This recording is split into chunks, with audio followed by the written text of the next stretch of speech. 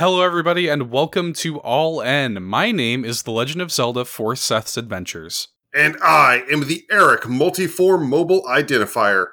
2022 is an exciting new year full of exciting new potential, and we are thrilled to announce here at All In that each item in our news roundup this week is going to be sold individually as its own audio NFT. Eric, what are you talking about? That's literally not how NFTs work. People can download and listen to the entire show for free. Besides, we've got a great indie showcase to kick off the new year with Loop Hero by 4 Quarters and Devolver Digital. Ooh, maybe that indie showcase could be an NFT. I'm pretty sure I picked up some Bitcoin as a resource in that game. I've got it, Seth. In our top 5 this week, we are counting down the top 5 things we'd love to see from Sonic Frontiers. I mean, that could be 5 different NFTs right there. Eric, you're scaring the children. Don't worry, everyone. I've got something comforting for you. We're bringing you another All-In retrospective this week to celebrate the silver anniversary of one of the greatest games ever made, Final Fantasy VII. Oh yeah, going for the nostalgia angle. I like that. That'll definitely sell us a few NFTs. Also, blockchain. And, did I mention Bitcoin? Eric, I'm beginning to think that you have no idea what any of those words mean. Well, it seems to be working out fairly well for Square Enix and Konami here in the new year. And if it can work for them, it can work for us in this metaverse. It's time to go all in.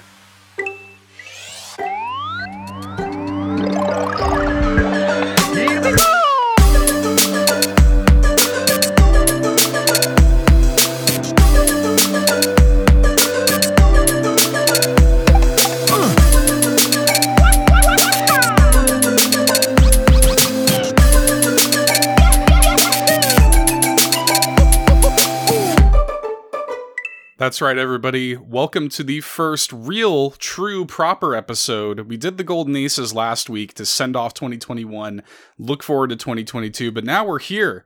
We're in it. We're in the thick of it. And 2022, the year of Undertale being played for the Pope. Literally the year of our Lord. Yeah. Actually, Pokemon Legends is coming out in just a couple of weeks. This is the year of our Arceus. That's true. The year of the almighty Sinnoh. The year of... There's already been a Daigo moment this year. That was legendary. So, yeah, it's been a crazy year already, but we are happy to also be bringing you another year of All In, a Nintendo podcast, the weekly Nintendo variety show where each and every Saturday, no shell is left unturned and no point is left unearned. We want to welcome new and returning listeners to this insanity that already is 2022. Lots of stuff going on. We're not, unfortunately, Eric, not selling this podcast as a series of individual NFTs. But it seems like such a good idea in my limited knowledge of how NFTs work. It just seems like such a wonderful idea. How could it not be? What could possibly go wrong? NFTs aren't going to blow up in anybody's face. But anyway, all of that biting social commentary aside, one thing that is cool, one thing that is nice and worth shouting out is some new 5-star reviews, Eric. Yay! They like us. They really like us. And we have got That's actually not how that quote goes. A lot of people misrepresent that. I guess I just misrepresented it. How's the quote actually go? Oh, it was from Sally Field accepting her Oscar. She was like, it likes me. This means that you really like me. Oh, right. It's I don't even think that's correct, but there's always been this weird Mandela effect around that quote. Same with like the Monopoly guy having a monocle, which he doesn't.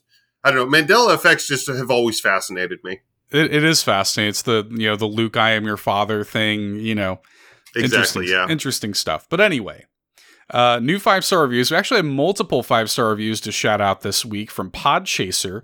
Both of these reviews are coming from Podchaser, and the first one comes from Tim, our buddy Tim from the Nintendo Dads, Neoprime33 himself.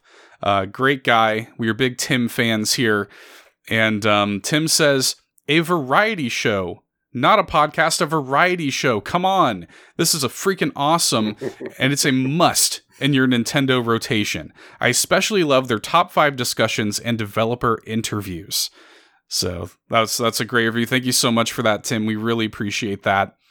And then the next one I've got here is from Solo Something, a valued community member in the All In community who left us a 5-star review on Podchaser, just like you can, and says, very enjoyable podcast to listen to that I can describe as a journey, as they always deliver a variety of topics across the gaming world. The podcast is always professional, clean, and enjoys including humor that will leave you eager for the next show.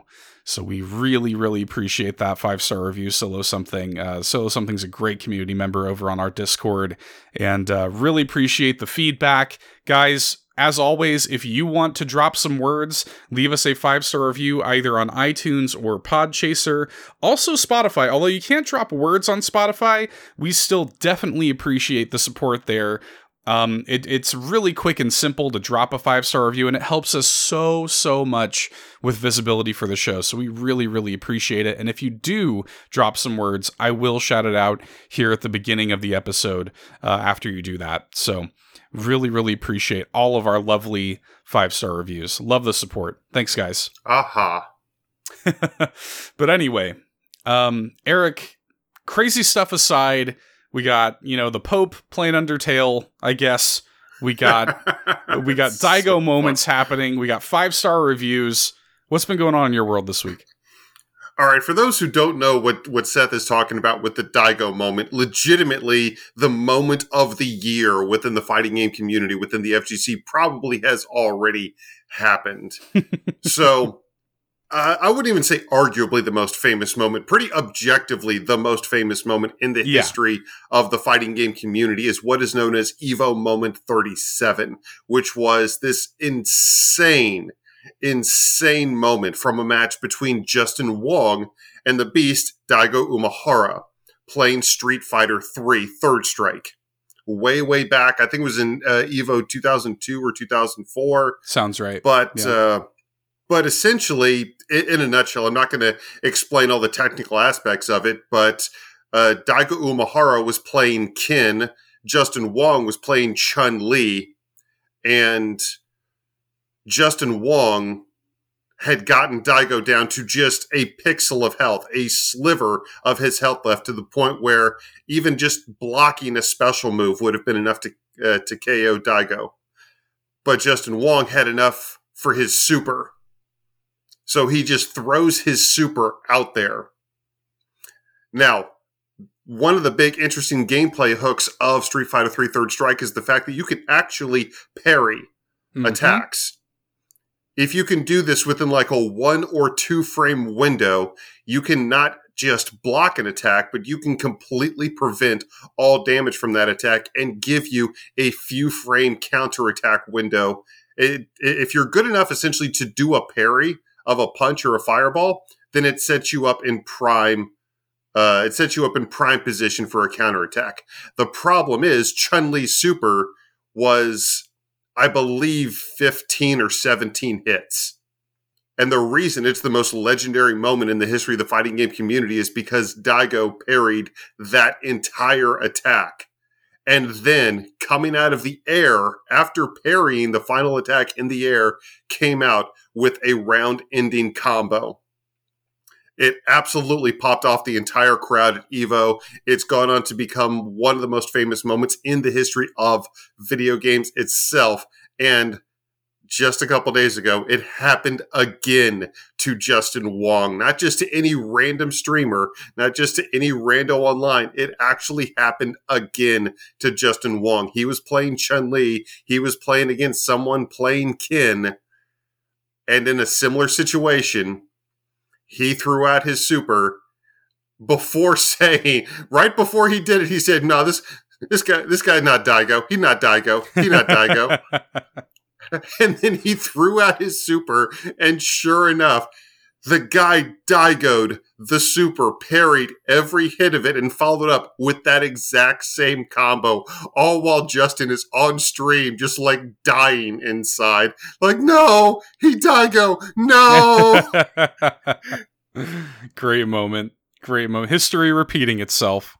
Absolutely legendary. That was one of the best things that I've ever seen. It was so great. Just not only seeing it happen again, but seeing it happen again to Justin Wong. Like, I'm sure he has PTSD at this point from that.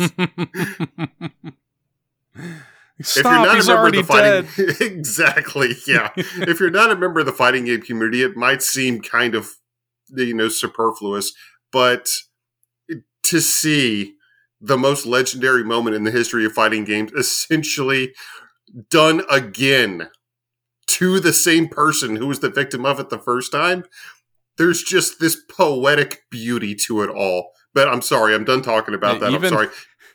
Even FGC moments are getting re-released in 2022. Exactly. Yes. Go check out the clip. It's definitely worth. I hope somebody does like a side-by-side comparison. That'd be awesome. Somebody, if you're out there, do a side-by-side comparison of that from the old Evo and from this new clip that Justin Wong just uploaded. Oh, that was just so beautiful. Sorry, I had to shout that out because, again, genuinely, that's probably going to be the FGC moment of the year here in 2022, and we're just now a week in to the year. But, aside from geeking out about that, what have I been up to? Well, a few things. I have reignited my love for Doctor Who on HBO Max. Nice. So, many, many years ago, I had never seen Doctor Who, but it was kind of slowly becoming this phenomenon here in the West. I'll never forget when I was working at Kennedy Space Center, we had so many people come through. Obviously, visitors from all over the world come to Kennedy Space Center, and we had a ton of people coming in from England and Great Britain and that entire island, Scotland and Wales, and it's obviously Doctor Who is, it's not really hyperbole to liken it to Star Wars or Star Trek over there. It is massively popular, and it's kind of becoming that way over here now. But we had so many things come through security, so much Doctor Who memorabilia from people who lived over there. And I'll never forget, I had this family of 4 come through, and they came through the metal detector. They had all their stuff in the bucket and, keys and stuff or whatever. But one of the kids there had a Doctor Who wallet that they had thrown in the tub.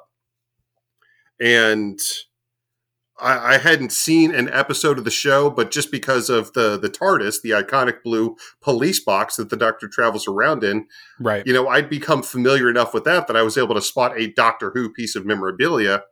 So with a smile on my face, I take the wallet out of the tub and I just kind of gestured to the kid. I didn't know whether it was the boy or the girls. I was like, so which one of you has the Doctor Who wallet? And then the father just kind of sheepishly reaches over and very so gently puts it in his pocket. And that was kind of the moment that I realized, like, oh, this is a big deal. Yeah. So I finally was able to catch up with the show myself, and I completely realized why it's such a big deal. It's genuinely one of the most creative science fiction anything that I've ever seen. It's absolutely insane. Some of the episodes do require a massive suspension of disbelief, but it's a ton of fun. And I watched the entire new series years ago, leading up to Peter Capaldi, and I've actually missed the past few seasons. I missed Peter Capaldi's final season as the Doctor. I missed Jodie Whittaker's. I basically missed her entire run.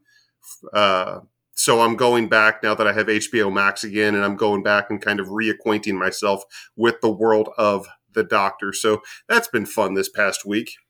It's so funny. That's basically exactly my journey with Doctor Who. Like, got really, really into it, with the Chris Eccleston run and the kind of relaunch of, Doctor Who's been around since the 60s when it was like a radio drama. It's been around for forever. And, Doctor Who's, like you just said, a cultural phenomenon. I got really into it, like you said, all the way up to Peter Capaldi. And then, I sort of fell off. And then, I haven't seen any Jodie Whittaker at all, basically. And I haven't jumped back in. I did hear that Russell T Davies is returning as showrunner. That's really exciting for me. Yeah, I did hear that because his work with David Tennant, that's just... Oh, it's chef's kiss. It's so good. That's my David doctor. Tennant runs the Doctor. Yeah. Yeah, David Tennant did a fantastic job. Don't get me wrong. I really like what all the different characters bring to the role. I like Chris Eccleston's Doctor. I love Matt Smith's Doctor. My friend who actually my friends who kind of brought me in, they were all already massive Doctor Who fans. And the first time I saw an episode was with the launch of Peter Capaldi's Doctor, with his first episode with the dinosaur traipsing around London. Yes, dear listeners, it's just as crazy as it sounds. Oh, there's some nuts episodes of Doctor Who, y'all. Yeah, but that they were already massive fans, and their favorite Doctor was the one that had just finished at that time, who was Matt Smith. So I watched that episode, and within 10 minutes, again, there's a dinosaur traipsing around Victorian London who spits this blue police box out of his mouth, and there winds up being these weird clockwork cyborgs who are stealing skin and parts from people in London. I'm like, this is the most insane, most amazing thing I've ever seen. But at that point, I was like, let me go back to the beginning, because it was on Netflix at the time. So at that point, I went back and I started with Chris Eccleston, and I basically binged through everything up to that point. And then I watched the next couple seasons with them, just kind of geeking out every week when a new one dropped. And of course, the iconic Christmas specials each year. Oh, yeah. But unfortunately, due to life and a few other things I have kind of fallen off over the past few years, but am now reacquainting myself. But within the world of video games, I just want to send a huge shout out to Chorus Worldwide, who provided us a copy of their new Dungeon Munchies. Mm-hmm. And that was a really interesting little title that was shown off during the Indie World Showcase that shadow dropped Chicory, and that showed off a ton of other really interesting, really cool games. Dungeon Munchies was similarly shadow dropped during that presentation. And again, Chorus Worldwide provided us a copy. Thank you again. This is not the first time they have done that. Thank you guys very much for Rising Hell. Absolutely adore Rising Hell. Still very much looking forward to that next character whenever you decide to drop that. But I've been playing through Dungeon Munchies this past week, and I kind of hate to say it, I'm really not liking it as much as I liked Rising Hell or a few other things from Chorus, like Coffee Talk. I don't know. There's a lot of jank in the game going on. The main onus behind the game is you play as this recently resurrected zombie. You essentially just go from left to right. It's not even really a Metroidvania, because there's not a lot of backtracking. It's essentially a 2D action platformer where all the enemies drop parts, and you use those parts to craft new equipment and new abilities for your character, which is mechanics that we've seen done, hundreds of times over at this point. They tried to make it interesting by turning it into a cooking style motif, but they don't really ever do anything with that specifically. You're still just taking the resources that you've gotten and then choosing something to make with those resources. There's no real gameplay element to cooking up your new abilities or your new equipment. The actual combat in the game is incredibly chaotic. And if it were less janky, it could be more enjoyable. But unfortunately, it is really janky. So the combat essentially just kind of bogs down to legitimately the best strategy for the combat in the game is just to hold the different attack buttons and just try to dodge in and out of your opponent's attacks. Just hold the buttons down, watch your character just swing wildly, and just wait until you beat the opponent. Unfortunately, the maps themselves aren't super well designed. There's some weird stuff going on with the story that doesn't quite endear itself. There's a lot of stuff going on in the game that I feel like has potential, and if you'd given it some more time to cook and some more playtesting and maybe a little bit more refinement, I could see something. I could see this game being fairly special. But as it is right now, as much as I hate to say it, it is kind of hard to recommend. And Chorus Worldwide even actually released a statement on the game just this past week, because the version they shadow dropped on the Nintendo Switch, it's not even actually finished yet. I was going to say, they're kind of treating it like it's an early access sort of thing, right? Yeah, so the statement from Chorus Worldwide says that, We, quote, are proud to have released Dungeon Munchies onto the Nintendo Switch and want to assure everyone that the game is a complete and finished version of the first 2 chapters of the story, which will ultimately conclude with an additional chapter currently in development and scheduled for a mid-2022 release. When Chapter 3 is cooked and ready to serve, it will be delivered to everyone as a free update. The game's early access status on Steam is a reflection of the full vision for the game being 3 chapters long, therefore continuing the story past the current 2 chapters and also an opportunity for players to buy the game at a reduced price. So yeah, it was kind of weird. If you had bought the game and already played it and realized that this game that you've already paid for, you couldn't actually beat. So I am glad that they did come out and say that as like, hey, yes, the final part of the game is coming. And if you've already bought the game, it's going to be a free update. Apparently, the game's price is actually going to go up once they release that final chapter. So if this is a game that you are interested in picking up at all, I would do that before the final chapter releases, because again, according to them, once that final chapter releases, the base price of the game will go up. But if you've already bought the game, you're getting the final chapter as a piece of free DLC. So in addition to just being kind of janky, I did think it was handled kind of bizarrely. Right. So, again, we hope every game that we play is going to be amazing. That's just unfortunately not going to be the case. Yeah. And if you're going to twist my arm behind my back right now, I would pretty easily say that this isn't a game that I don't think I'd be able to recommend to you. So, yeah, that's unfortunate.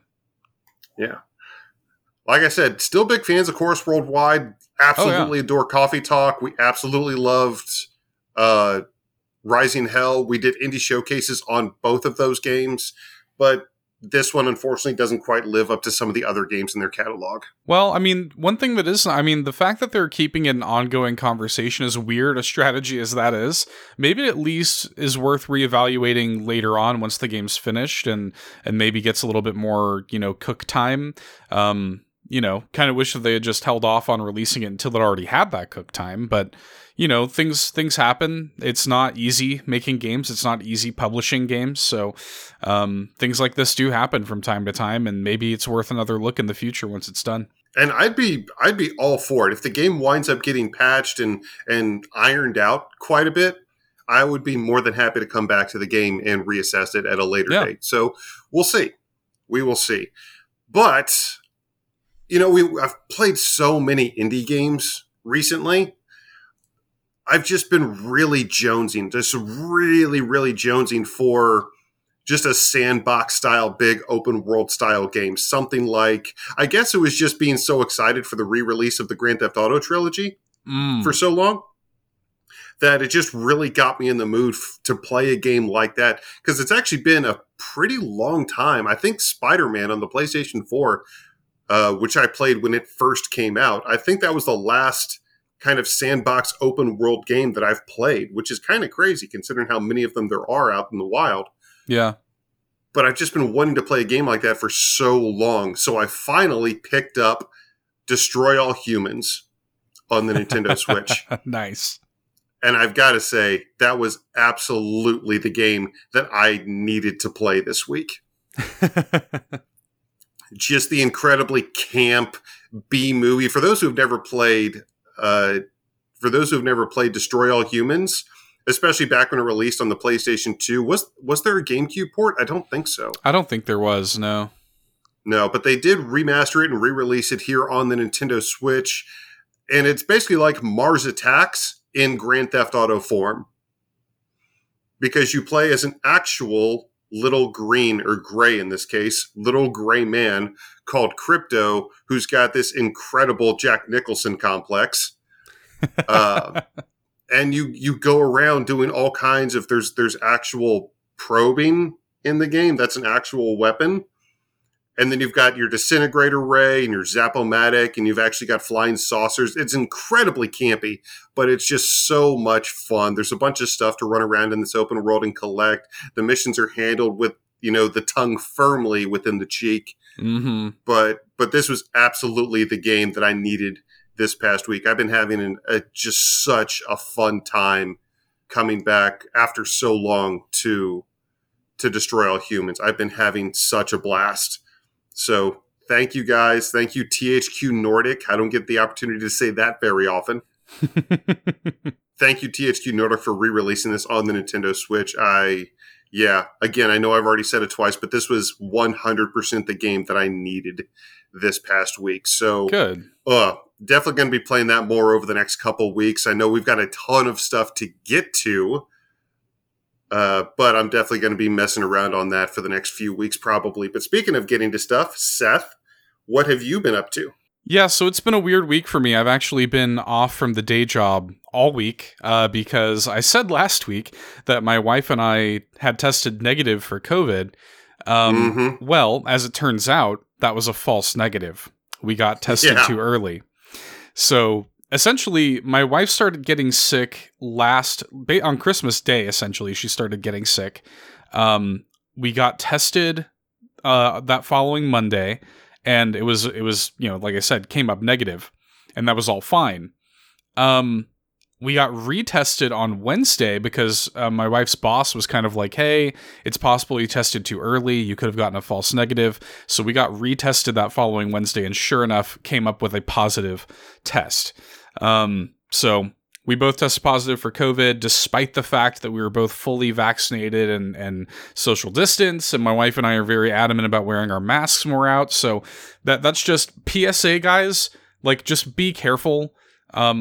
Despite everything, there's variants going around. Like, it's intense. There's surges all over the country. So, just be safe, get your shots, wear your masks. And just, follow guidelines and just be as safe as possible out there, because despite all of our best efforts, my wife and I still got it. So yeah, I'm vaccinated, and I'm actually currently waiting on a COVID test result myself, as a matter of fact. It's been kind of a weird week. I can't believe I didn't mention this, but in terms of medical and stuff like that, I also had an emergency tooth extraction this past week. So if I sound weird or off at all, it's because I'm still kind of adjusting to life without a full row of teeth now. So it's just been that kind of weird week, and I will definitely update you guys onto the status of my COVID testing next week as well. Again, I'm vaccinated. I try to be careful. But, it's not going away, is it, Seth? It's not going away. Not at all. But we're both out of the woods now. So that happened quite some time ago. My wife's, got retested, came up negative, and, we're out of the woods. She's back at work. I go back to work next week. And so we're both fine now. But it did mean that I was kind of like laid up for, most of this past week, watching a lot of Zeldathon Ascent. Congratulations to our friends at Zeldathon, who ended up raising over $175,730 for St. Jude's Children's Research Hospital. So that was really cool. Watched a ton of that. Yeah, and now they have topped 3 million lifetime in terms of money raised for charity. So congratulations again to our friends at Zeldathon, our friend Super MC Gamer. Well done, guys. Good job.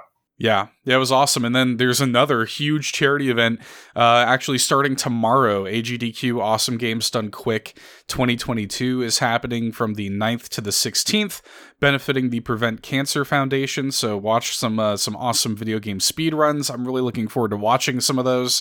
There's evidently going to be a Super Monkey Ball Banana Mania race where they're going to play through the entire story mode in like 48 minutes. That's going to be insane. Apparently they're going to play through Chicory in like 35 minutes. I don't know how. Why?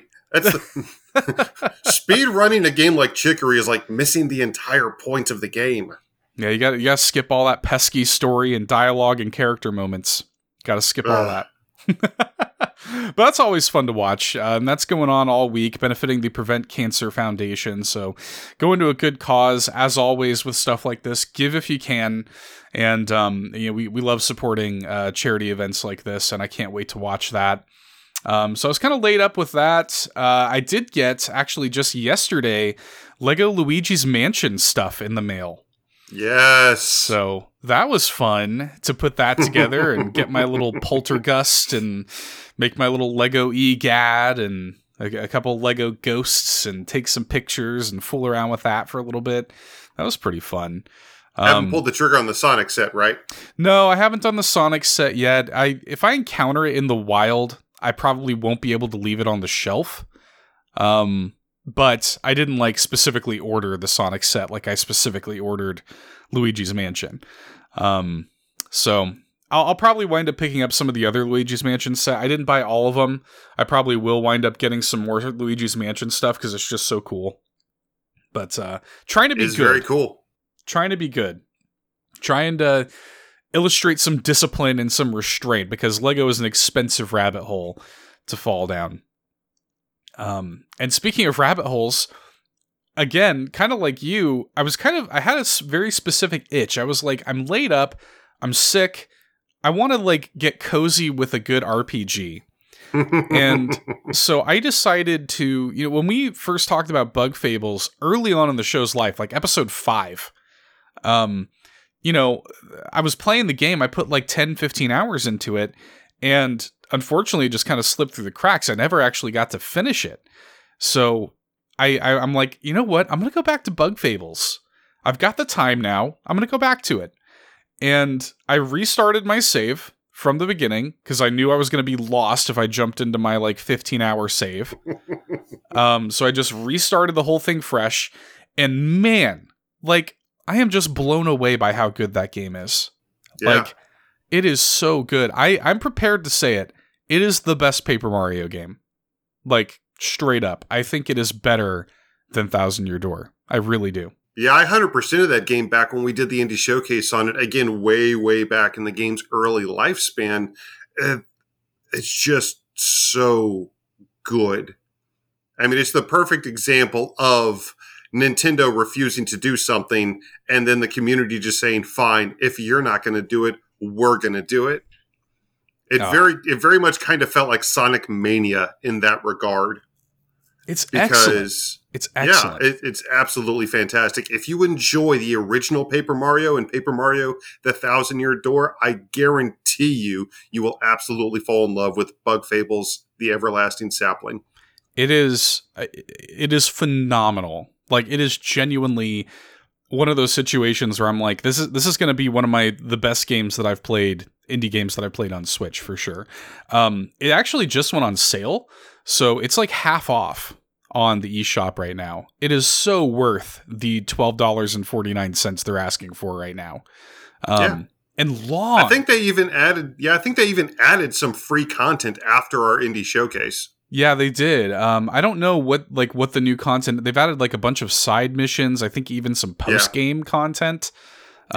So I mean, it is so worth the price, man. Like, and it's like a long game. Like, I'm a good 20 plus hours into this fresh playthrough, and I'm still not done with it. I mean, there's a lot to this game. It is phenomenal. I'm blown away by how good it is. Yeah. So loving that. One last thing in a little bit of non-Tendo. I noticed that the Mass Effect trilogy was on sale on PS5 for half off, so I bought that. I love that trilogy. And it was actually kind of the reason I'm shouting this out, it was a weird moment for me. I've never told this story on the show before because I've never had a reason to, because it's a Nintendo show. I have played the first Mass Effect game over 20 times from start to finish. I have every achievement for all 3 Mass Effect games on Xbox 360, and I have played that first game through over 20 times. I used to do it just as an activity. I can play through the first Mass Effect game in under 8 hours if I want to. I know it that well.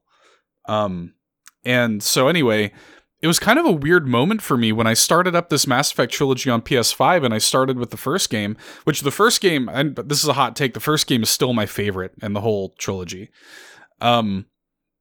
I started up, and I had this weird, like, just the weight of the passage of time kind of hit me, because, like, it's now been almost 15 years since the first Mass Effect release in 2007, and there's just something about it. Like doing that first mission on Eden Prime with this remastered trilogy, I was like, my God, like I can't believe how much my life has changed. Like I just had this weird existential moment playing that game.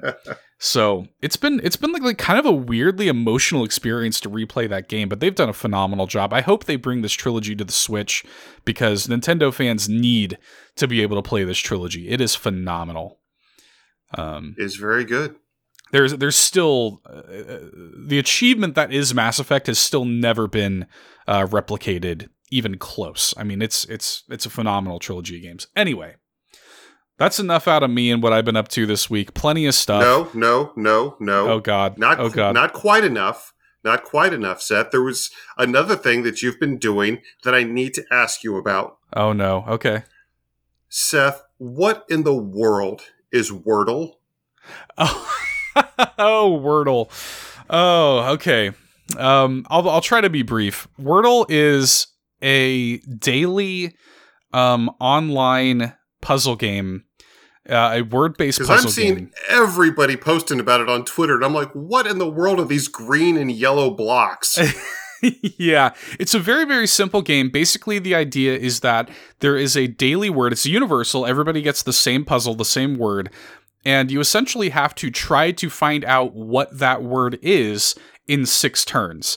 And the way you do this is you guess the word, and it'll tell you if a letter in that word is like one of the ones that you guessed.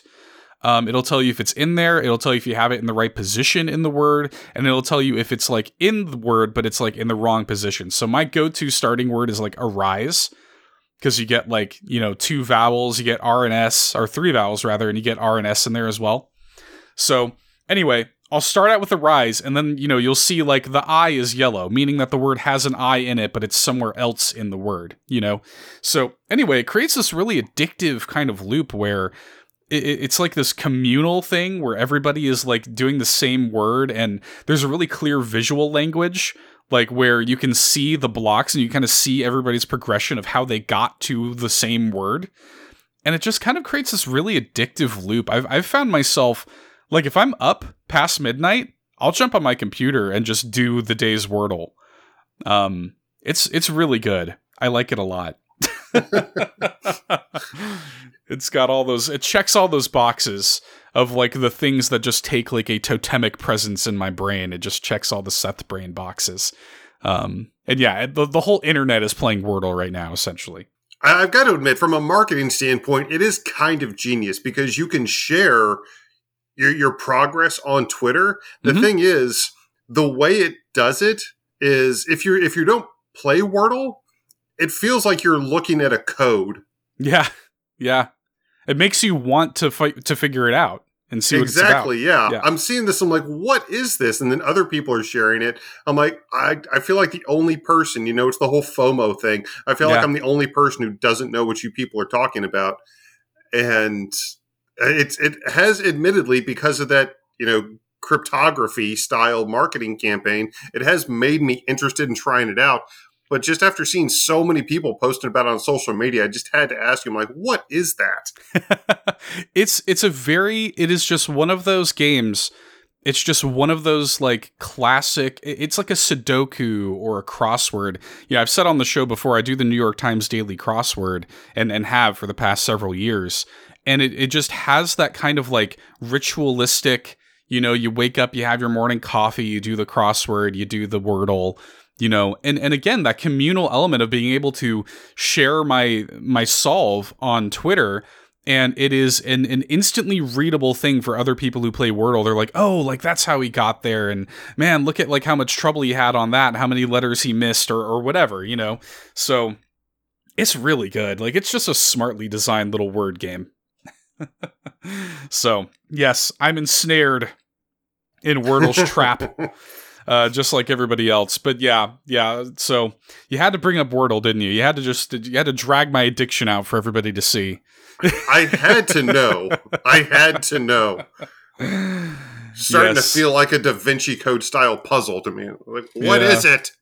It kind of is. If you be careful, if you try out Wordle, you might get addicted. But Anyway, as evidenced, we have both been up to so much this week, but we do have plenty of news to still talk about. So what do you say we talk about it? Yes, it's our very first proper news segment of 2022, and they gave us some weird stuff to talk about, ladies and gentlemen. So let's talk about it. Hey, listen! So hey, Eric, NFTs. It's just the thing that won't go away, I guess.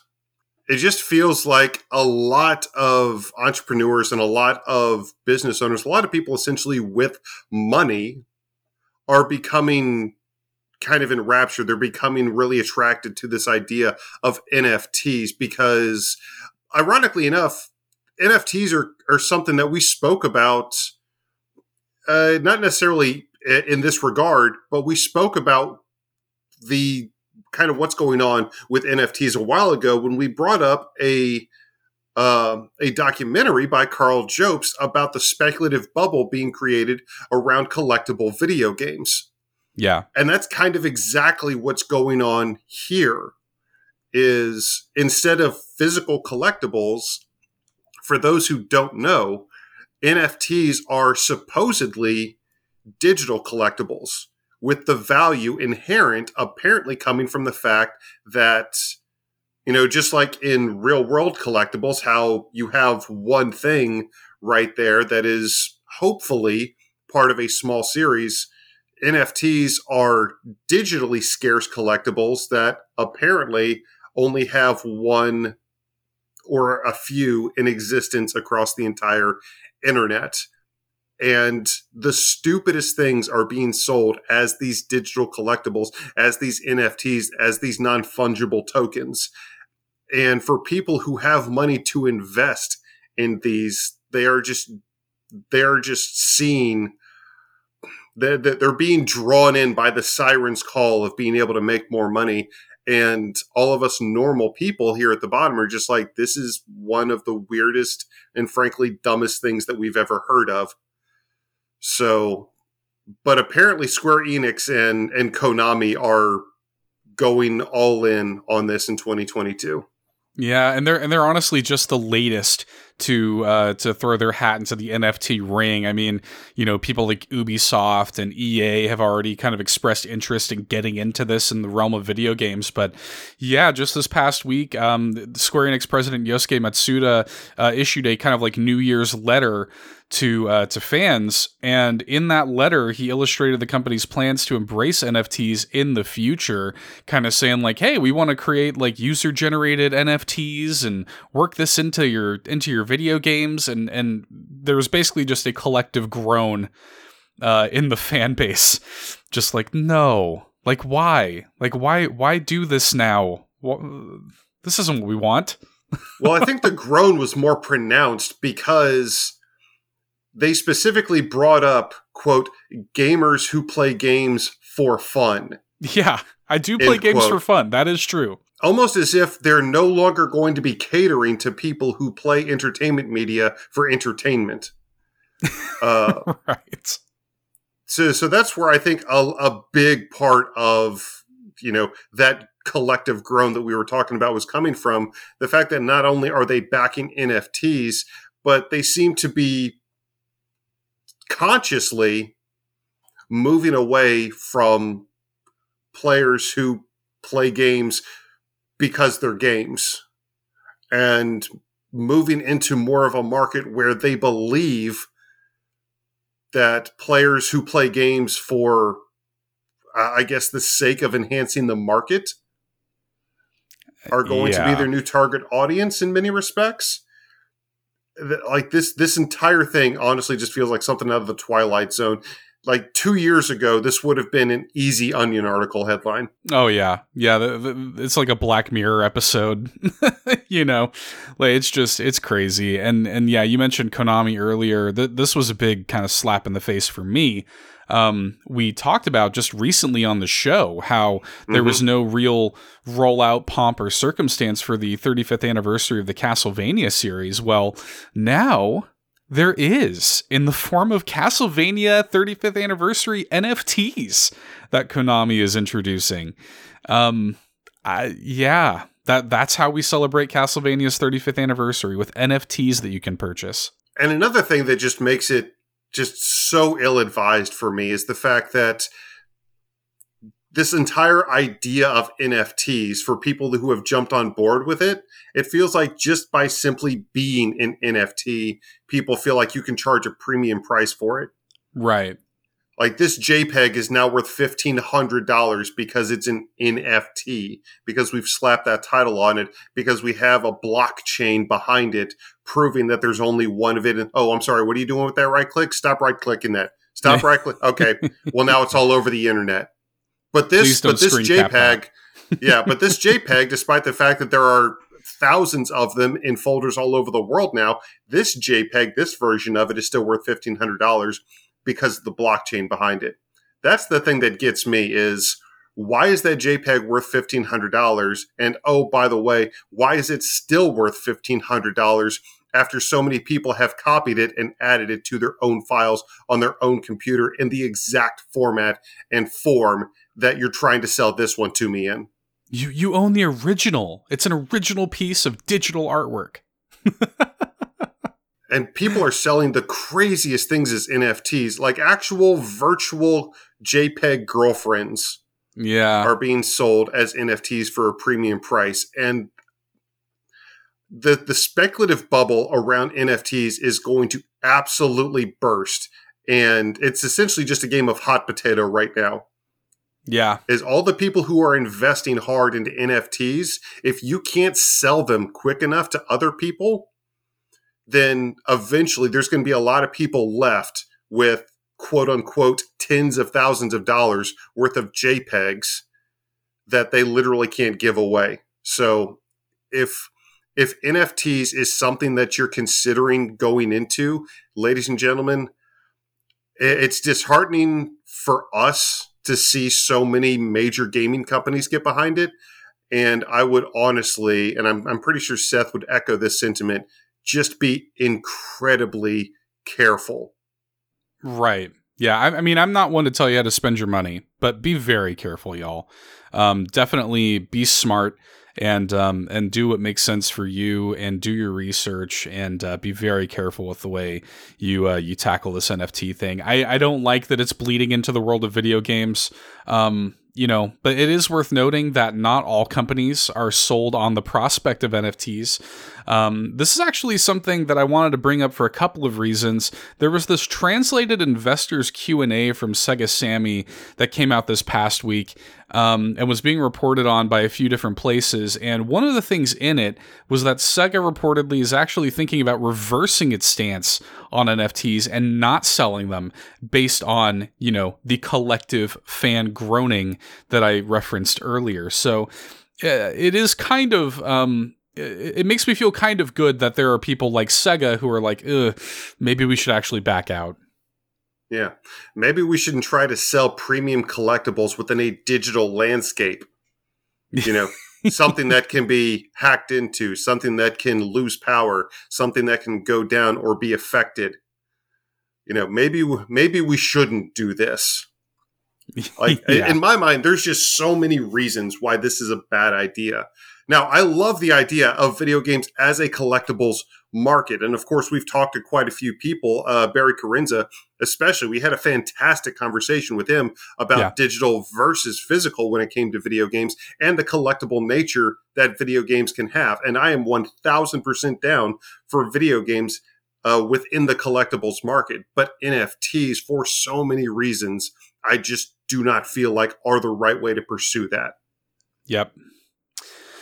I agree, and it's it's worrying, but we'll see where it all goes. It was definitely worth stopping and talking about. Another thing that I wanted to stop and talk about related to this translated Sega Sammy investors Q&A is that it's being reported that Sonic Frontiers was initially planned for release late last year, but was internally delayed for an additional year of polish. The reason I wanted to bring this up is for a couple of things. This is a translated Q&A, not officially coming down from Sega. They haven't released like an official statement or whatever, but it was still kind of worth noting that, and obviously we're going to be talking way more about Sonic Frontiers and said polish later in the episode. So hopefully that bodes well for Sonic Frontiers. But again, much more to say as we get into our top 5 later. I kind of hope that there's maybe some bad news coming out of E3 that I kind of hope isn't as bad as it sounds. Yeah, for the second year in a row, unfortunately, E3's in-person event has been canceled due to COVID-19. This one specifically because of all the variant surges all over the country. In a statement, the ESA said, quote, due to the ongoing health risks surrounding COVID-19 and its potential impact on the safety of exhibitors and attendees, E3 will not be held in person in 2022. We remain incredibly excited about the future of E3 and look forward to announcing more details soon, end quote. This is a really interesting one for a couple of reasons. Now, as we all know as Nintendo fans, Nintendo hasn't presented physically at E3 in years. Yeah. I don't think they've presented physically at E3 since like 2014 or something like that. Yeah, ultimately, as far as Nintendo is concerned, I don't think that this is going to affect their plans very much at all. No, this won't affect the world of Nintendo whatsoever. However, what's interesting about this, they're being very careful with their wording here. I do think that we're going to end up getting some sort of digital E3, but it's interesting that they didn't say that in their statement. They didn't specifically say, hey, but we are still doing a digital event, look forward to that. They just kind of vaguely said, we remain excited about the future of E3 and more details soon. Now, IGN notates this when they reported on the story, and they actually reached out to the ESA for confirmation, like, hey, you guys have said that the in-person event has been canceled. Does this imply that there's going to be a digital event instead? And they refused to confirm that. So I find it really interesting. It seems like E3 might be on like shaky ground this year. I don't know. We'll see. E3, even before the pandemic started, the conversations of whether or not E3 was still even a viable venue for a lot of developers and publishers, that conversation was already being held because Nintendo was already having a ton of success with their Nintendo Direct style, marketing strategy. So it was almost like, as far as E3 specifically was concerned, the global pandemic almost felt like a blessing in disguise for them for their event specifically, just because it allowed them, I don't want to say allowed them, it basically forced them to move to a more digital centric format last year. Yeah. But yeah, the fact that they refused to confirm the existence of a digital E3 this year, I mean, I just feel like it's going to happen. I still feel like it's going to happen. It's just one of those things where E3 just exists. It's a thing. But then again, we thought that about Nintendo Minute as well. And all of a sudden, out of nowhere, we were like, oh yeah, Nintendo Minute's gone.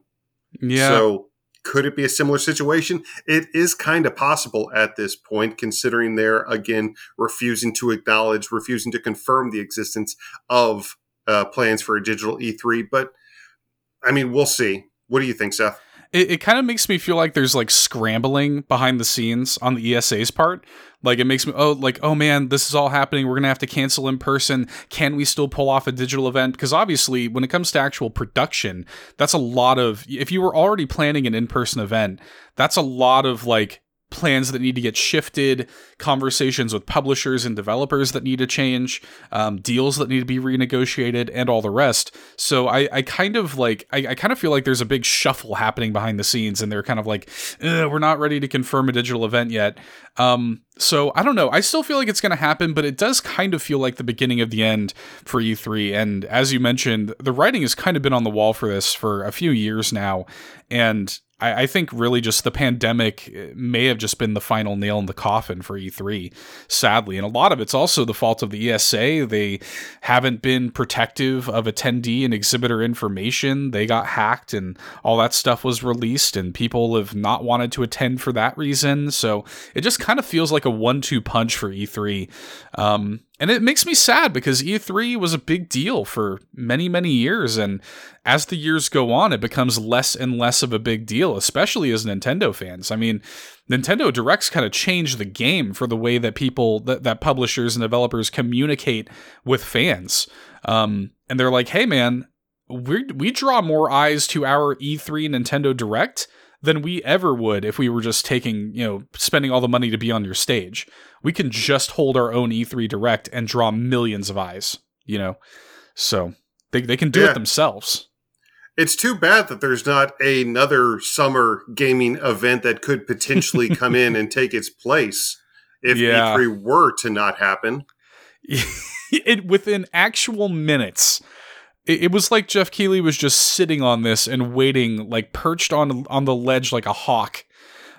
Within actual minutes of this announcement from the ESA, Jeff Keighley announced that Summer Game Fest is returning this summer. And to be honest with you, this made me roll my eyes a little bit because I really didn't like how it just felt really messy last year. Like how everything, there were like a million different events going on at once.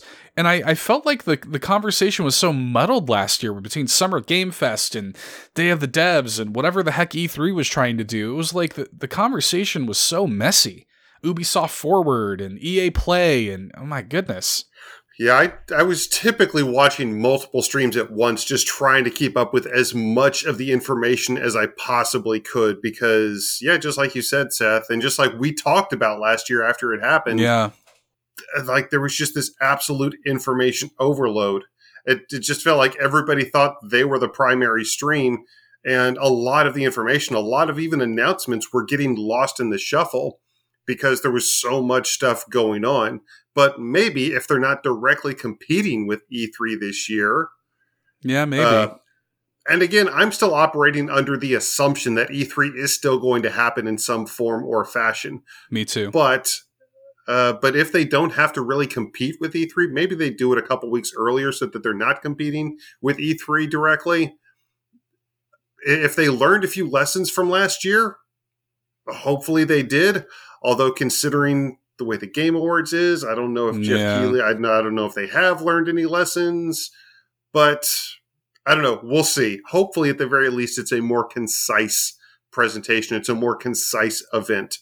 It's just more organization to it is all I want. I just want things to be in one place, so that, like you said, watching multiple streams at once, it's a mess, dude. It was an absolute mess, and like it just feels like it's going to be a mess again.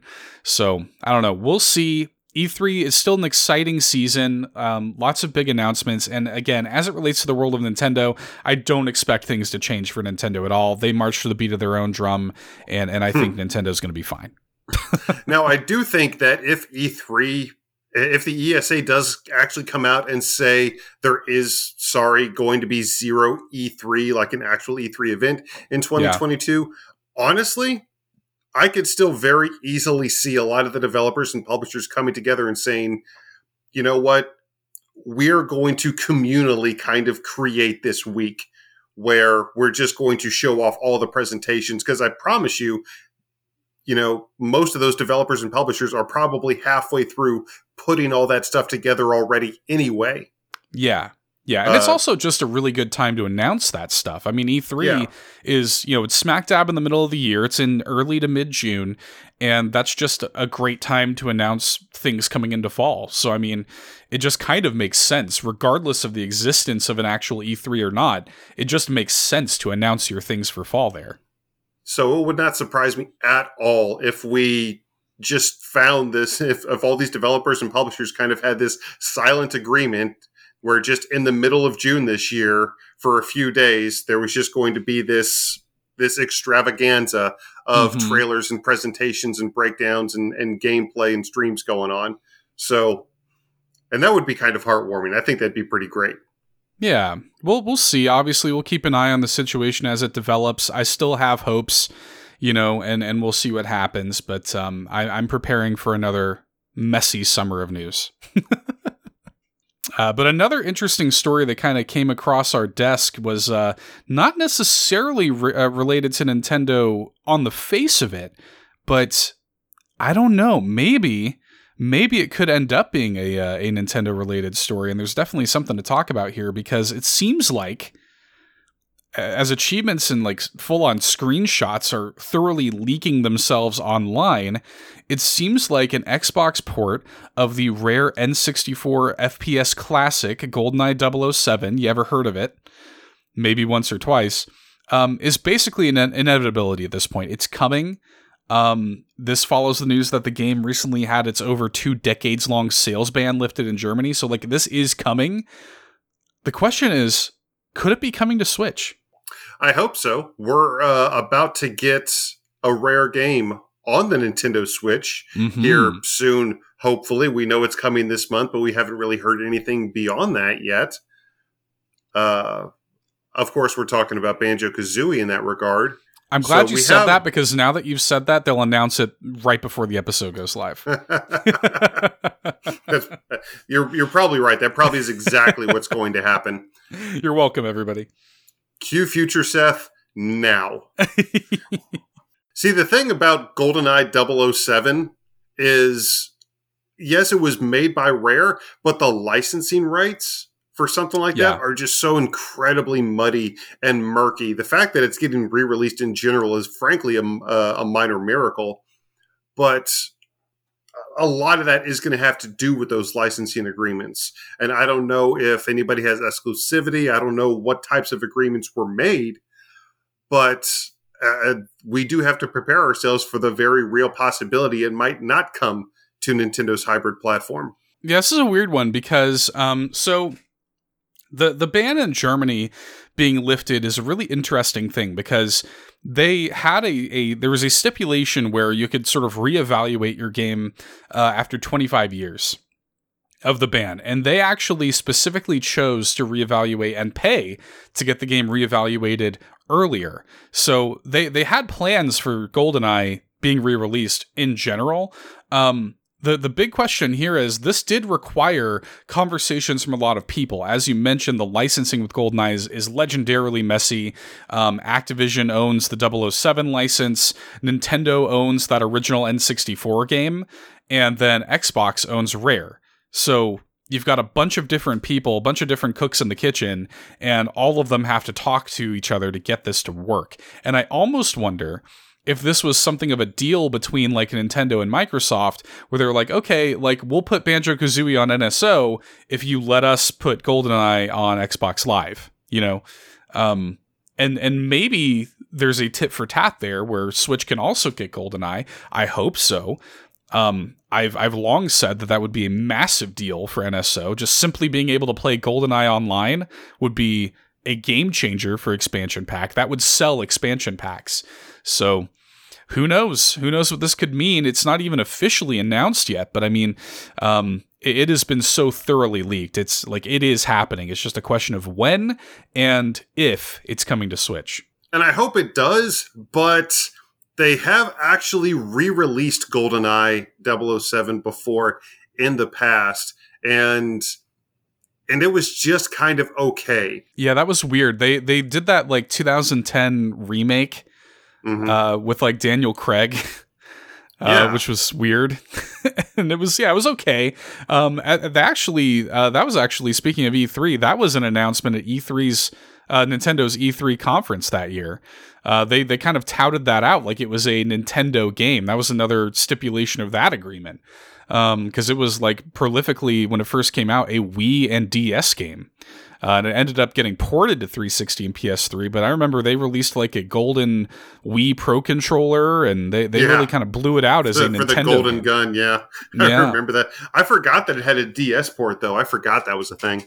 Yeah, so I mean, they kind of touted that and rolled that out as if it was as if it were a Wii, a Nintendo exclusive thing. That was part of that whole deal. So I don't know, man. It's interesting. I'm going to be really curious to see kind of where this falls down, where the dust settles on this story. But I mean, it seems like the classic GoldenEye is going to be playable in some form, and I hope that Nintendo Switch fans get a crack at that, because while the game doesn't really hold up in 2021, I think it's still a big deal for a lot of people. You know what I hope? I don't know if this could be potentially worked into the agreement, or maybe it already is, pipe dream, but I'd be perfectly happy with PlayStation, Xbox, and even Steam users getting access to that, because they don't have the N64 NSO. Yeah. So if they want to have their remastered or whatever, I would actually be much more happy if, since they're doing this, if for Nintendo users, what they were able to do is just re-release that game on NSO. Just re-release the old N64 version. Yes, I know it hasn't aged very well, but honestly, I still think that would be the version of the game I would prefer to play if given the opportunity. Yeah. I think that's kind of what it's looking like. I mean, just based on these screens and achievements and stuff, like, it looks like the old game.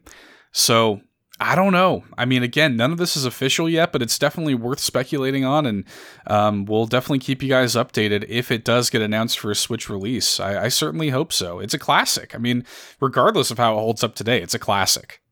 Yeah. Just more news about old rare classics coming back to Nintendo. Please, just more and more news about that. I will take all of it. Thank you very much. Yeah, give me Blast Corps, Jet Force Gemini, I would love Blast Corps. Of course, everything's going to be made about Diddy Kong Racing and, Donkey Kong Country Trilogy and stuff, which we already have on Super Nintendo NSO. But yeah, I would love if they re-released Blast Corps. That was such a unique, interesting game. But I'm going to get off on a tangent if we keep talking about Rare.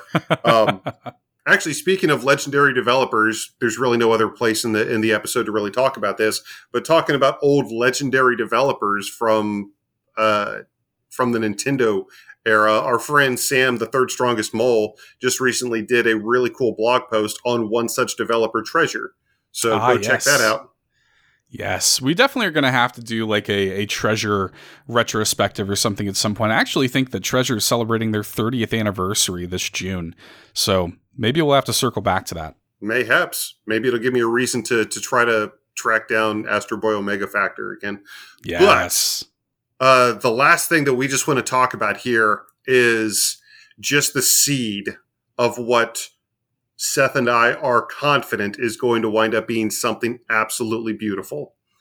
Chicory was our number 2 game of 2021. It was a game that we frankly begged the developer Greg Lobanov to release on Nintendo's hybrid platform for most of the past year, because Wander Song is a game that we both adore. Greg, of course, was on the show talking about. So we're just huge, huge fans of Mr. Lobanov and the amazing work that he and his team have been doing over there. And it turns out we didn't actually have to wait that long for confirmation of a new title, because just this past week, just moments after we let the experience of Chicory finally settle in, we're already seeing actual assets from the next game that Greg and his team are working on. Yeah, Greg tweeted out a GIF of the next game, which featured like this weird little, I don't know, like bipedal, fuzzy,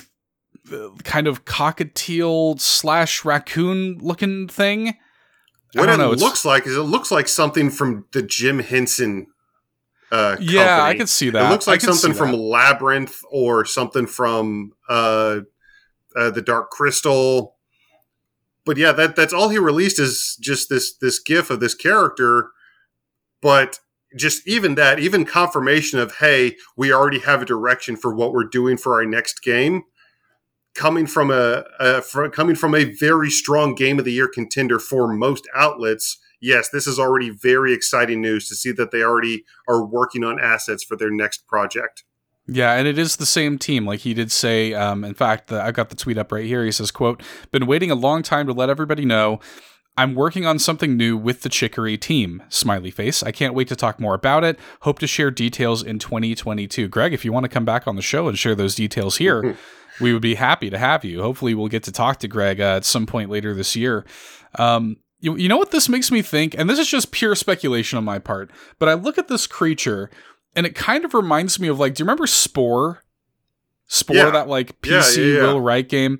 It kind of reminds me of like that kind of creature maker, like making a custom character sort of thing. I can see that. Yeah. Like taking parts of different animals and kind of making your own creature. I wonder if that's what we're looking at here. If Jim Henson did Spore. But yeah. Now, granted, yes, another big takeaway from this tweet is hope to say more in 2022.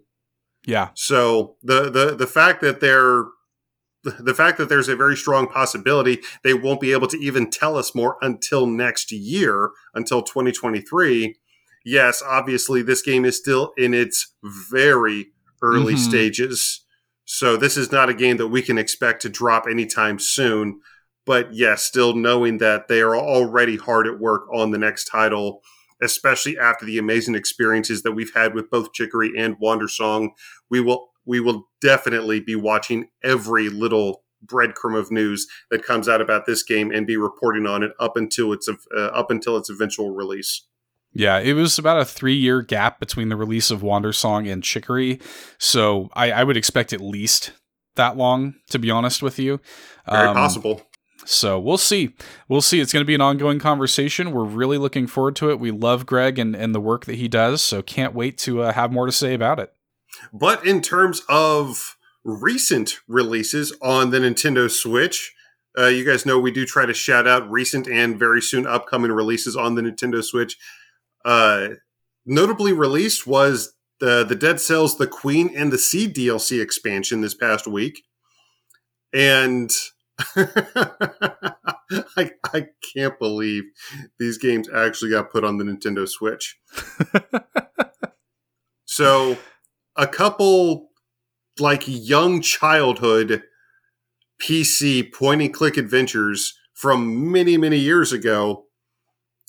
If you were a child and played these when you were a kid, you might remember Freddy Fish and Putt Putt Travels Through Time. Mm-hmm. Those both dropped this past week on the Nintendo Switch. That's just crazy to me. That's like them putting Number Munchers or the Oregon Trail on the Nintendo Switch as far as I'm concerned. Like, what some weird young childhood obscure titles to just throw on to a major gaming console out of nowhere. That's so weird, man. These weird, like, humongous entertainment games, there is something weirdly nostalgic to me about them. Like, just even, I didn't play Putt Putt or Freddy Fish, but, like, I was very aware of them. And just, like, seeing that artwork, like, it's like games like that, Pajama Sam, Spy Fox, the Backyard Sports games, you know? Like, they occupied this weird kind of, like, mid to late 90s space in all these games are like PC point and click adventures, educational usually, you know, for like a young audience. There is something weirdly nostalgic. I just don't know why Switch and why now on Switch and what the audience is. Next week, they're going to wind up releasing that PC space pinball table on the Nintendo Switch for a couple $. I'd buy it. I would buy it if they did that. Genuinely, I'd buy it. I think I would too, Space actually. Cadet? Oh, yeah. I'd be all over that. But yeah, just super notable just for how bizarre it was, frankly. But yeah, if you haven't checked those out, or if you have nostalgia for those old titles, then you can now play them again on the Nintendo Switch. But obviously, there's a lot that we've been up to this past week. There's a lot that the industry has been up to this past week. What are all of your thoughts on everything going on? Let us know what you think about NFTs and the re-release of Freddy Fish. Reach out to us on Facebook at All In Podcast. Reach out to us on Twitter at All In Podcast. Join the conversation over on Discord. We'd love to have you over there. Check us out on youtube.com/allinpodcast, on twitch.tv/allinpodcast, and of course, the podcast itself. You can follow us, follow, subscribe over on Google Play, iTunes, Spotify, SoundCloud, and Podchaser. Also make sure to, what, Seth? Drop some words. Drop some words over on Podchaser, iTunes. You can also rate us over on Spotify. And as we've already proven, we will definitely shout you out if you do. But as always, guys, thank you for hanging out with us each and every Saturday and making us part of your weekly rotation. Namaste. Namaste. But actually, speaking of notable recent releases on the Nintendo Switch, last year in the Golden Aces, within the category of Best Puzzle Simulation, we nominated a game that had just been released. And we didn't really have too much time to really talk about it then. So we're going to remedy that right now. It's a new year. It's a brand new loop. So for our indie showcase, our first proper indie showcase of 2022, we're talking 4 Quarter Team's Loop Hero. Yeah, so 4 Quarters, a little independent studio based out of Russia. Weirdly enough, I was doing some research about Loop Hero, and not only is Loop Hero currently, at least at the time of this recording, a Nintendo Switch console exclusive. It's on PC through a bunch of different storefronts, but then console exclusive on Switch. So was their first game, Please Don't Touch Anything. I won't, I promise. I'm being careful, I swear, Seth. You swear what? I promise not to touch anything. No. That's the name of the game. What is? Please Don't Touch Anything. Seth, I told you I won't, okay? I promise I'm going to be careful. This episode of Who's On First brought to you by All In.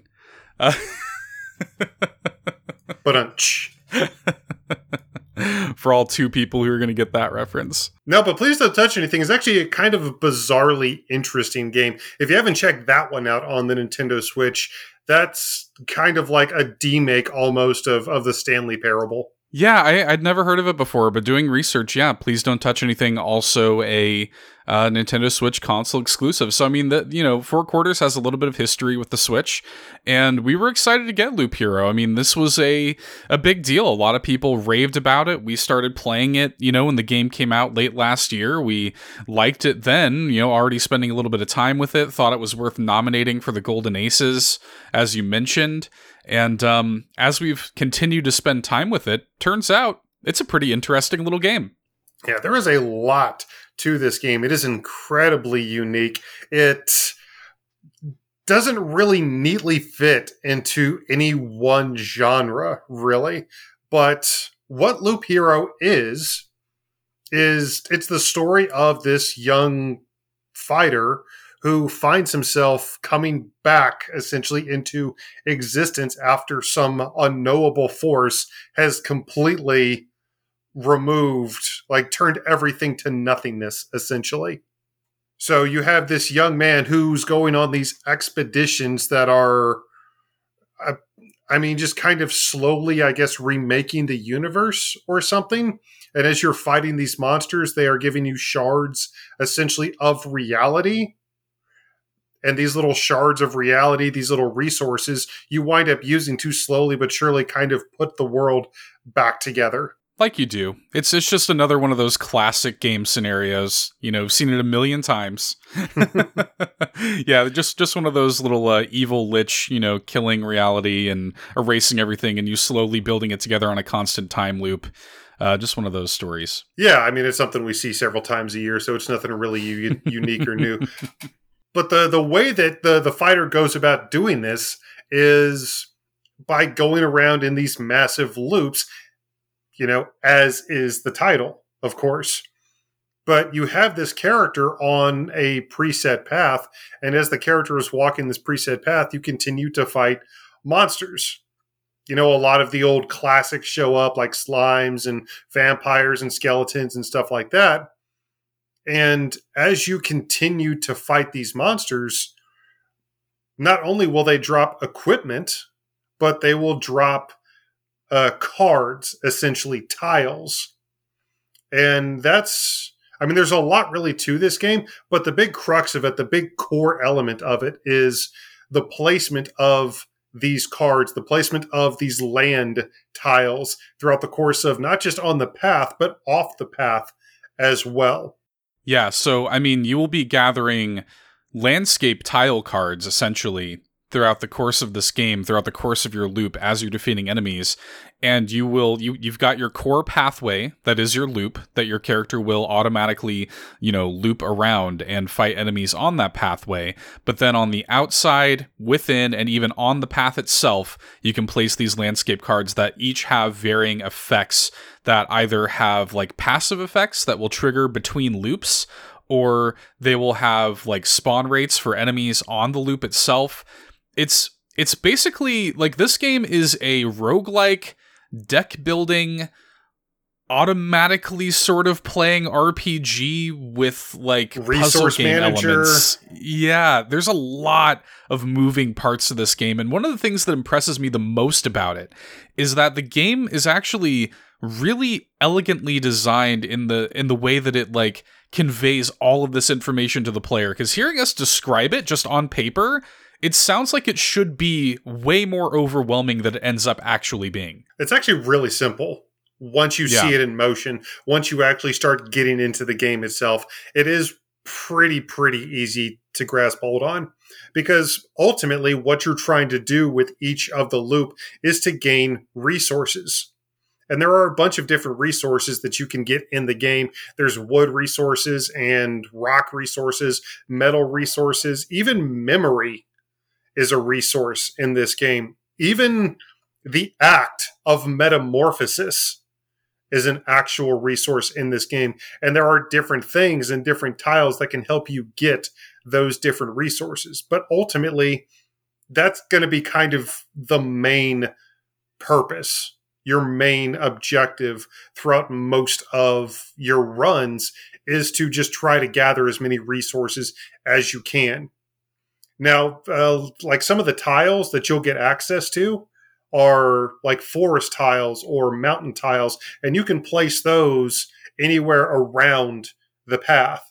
And a lot of those give you bonuses, like giving you extra health. The meadows and the rock and the mountain tiles, as you continue to place them around, around the map, they will help you up by giving you. They will have healing effects and they will add to your max health, but also in placing them, they will give you wood and rock style resources. Yep. And there are other tiles that you can place directly on the path the main character walks, like cemeteries or groves, that every time you pass through those tiles, they will give you resources as well. Now, the trade-off is new enemies spawn within those new environments as well. So that's the trade-off, is the more tiles you're placing down, the more challenging you wind up making it for your player character as they continue to go in this never-ending loop. But you just have to continue to put down more tiles. You have to continue to put down more, to continue to build the world, essentially. Yeah. Yeah, and like any good, deck building game, there's a lot of good synergies with the tiles that you can draw, because it is worth noting that you are actually building a loadout, a deck of cards that the enemies are dropping as you're progressing through. Like you actually can control in some way the card that you draw. The cards that you're given are random, but the pool, the deck that these cards are being drawn from is not. You can actually build that deck yourself and choose which synergies you're wanting to try to build towards or set up and put on your loop. There's actually quite a bit of depth and player choice in this game. Yeah, now don't go thinking you can just create like a one-card deck, be like, oh, I just need rock resources, so I'm just going to create this one-card deck and make sure every card, every land tile I get is going to be mountains. No, you can't do that. The decks that you create have to be between 7 and 12 cards. And I mean, even just when it comes to placing the cards themselves, I mean, there's so much that goes into that, because especially as you're learning what the different cards do, the different resources that you can get, and the different monsters that you may have to face because you put these tiles down, placing the tiles especially for the ones that you place on the path the character walks, the placement of the tiles is incredibly important. And for a lot of the tiles, they do actually work off of other tiles. So they don't just exist within this vacuum. Many of the tiles within the game can actually be directly affected by several other tiles. And sometimes those relationships aren't even expressly described to the player. One of the biggest examples of that is the forest, the meadow cards that I was talking about. If you just place a bunch of those together, then they'll just all be, what they are. But if you place them next to other tiles, it will change into an upgraded version, a more powerful version of itself.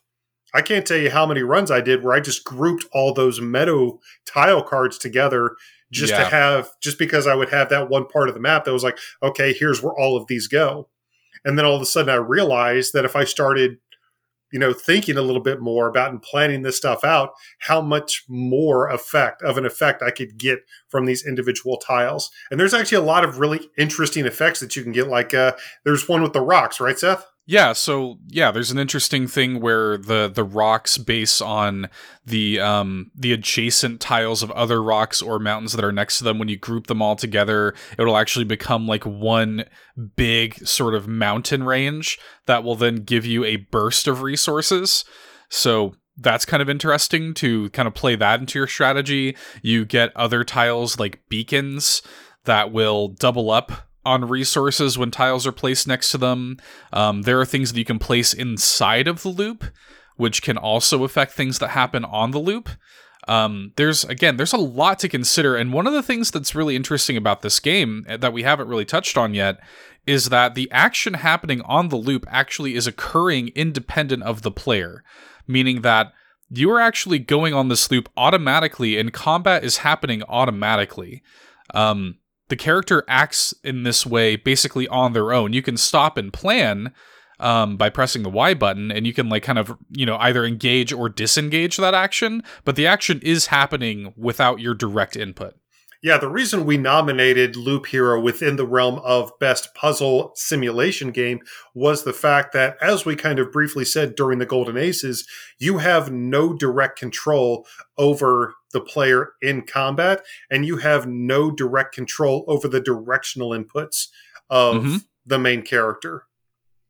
All of that is handled by the computer. Like Seth just said, you can tell it to stop for a second so that you can, go into plan, you can place land tiles or do a few other things, but you can't actually control where the player goes or what attacks they do. Yeah, but the big distinction too, I mean, outside of, it's kind of a good thing that you don't, because I feel like that would actually be a little overwhelming if you had to, in addition to everything else you're constantly doing, laying down, land tiles and stuff like this and trying to plan all of this out, if you had to also worry about like combat strategy and maneuvers, I think it would actually be a little too much. I think it's actually kind of smart that this happens automatically.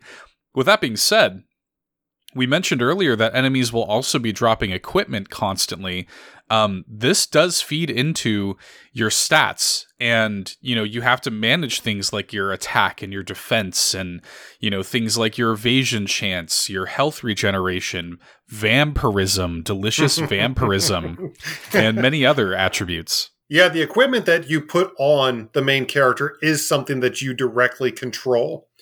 And just like the land tiles, just like the land cards that you place around the map, you will constantly be getting new equipment from defeating enemies or, through several other means. And depending on which loop you're on, depending on how many times you've completed a loop, you will continue to get access to more powerful pieces of equipment in order to keep up with the ever-increasing power of the monsters. Because every time you create a new loop, the monsters themselves go up one level. There's actually a rolling loop level as you're increasing in loops, yeah. Exactly, yeah. So it's not just the same thing going on. Once you've completed an entire loop of the map, all the monsters will increase in HP and they'll increase in the damage that they do as well. So you've got to continually collect more powerful equipment from these monsters in order to stay up to date with them. And just in addition to the core stat effects that they're going to have, damage from 20 to 30 per hit, or a defense of 17, what have you.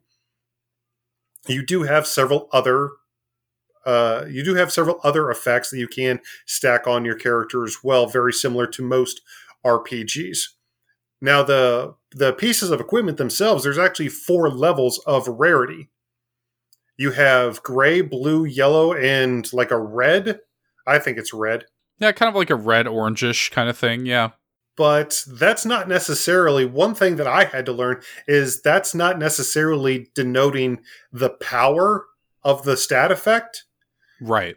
The rarity actually specifically has to do with how many different effects that piece of equipment has. So a gray piece of equipment only affects a single stat.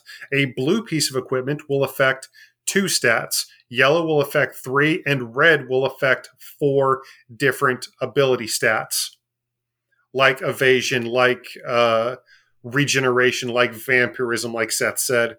So there's a lot of different things that any piece of equipment could augment. But again, that doesn't mean just because it's affecting multiple stats that it's affecting them to a great degree. You could very easily find a gray piece of equipment that could be much better than the red one that you put on a couple loops ago. So don't just automatically, I see red, equip that. Do not just do that. No. You have to be very cognizant of everything that you're putting on, because after you finish 2 or 3 loops with all the different equipment that you're going to be getting, it can start to become a little bit of a Sophie's choice on which one you're actually going to throw on your character. Like, this one's got more attack, but it's got less of this. Oh, man, this shield doesn't have nearly as much evasion, but it's so much more powerful in this regard. So just be careful to start making a lot of those choices. Oh yeah, I mean it's all based on the way you want to actually build your character. And I mean there've been many times, like I mentioned Vampirism earlier, which is my preferred playstyle. Their Vampirism essentially is like lifesteal, like life on hit. So the things that I like to build towards is a focus on my attack speed so that I can hit more often, so that, if I'm hitting more often, that means I'm getting life more often, right? And then building that vampirism percentage also means that I'm getting back more of the percentage of damage that I'm dealing back as health. So I'm building into those and I'm focusing on that with my equipment, but I might run into a piece of equipment that gives me way more defense or way more attack or some other attribute that could be valuable, but it's do I want to trade what I've been building towards for this? So it does become a game of choices. I mean, the entire game is about making these split-second decisions, even though there's no real, timing element. You can pause and make these decisions as much as you want, but it does become a game of constant decision-making. So it may take you a few runs to really start to feel comfortable with what you're doing in this game. I know for me, it certainly took me, I'm still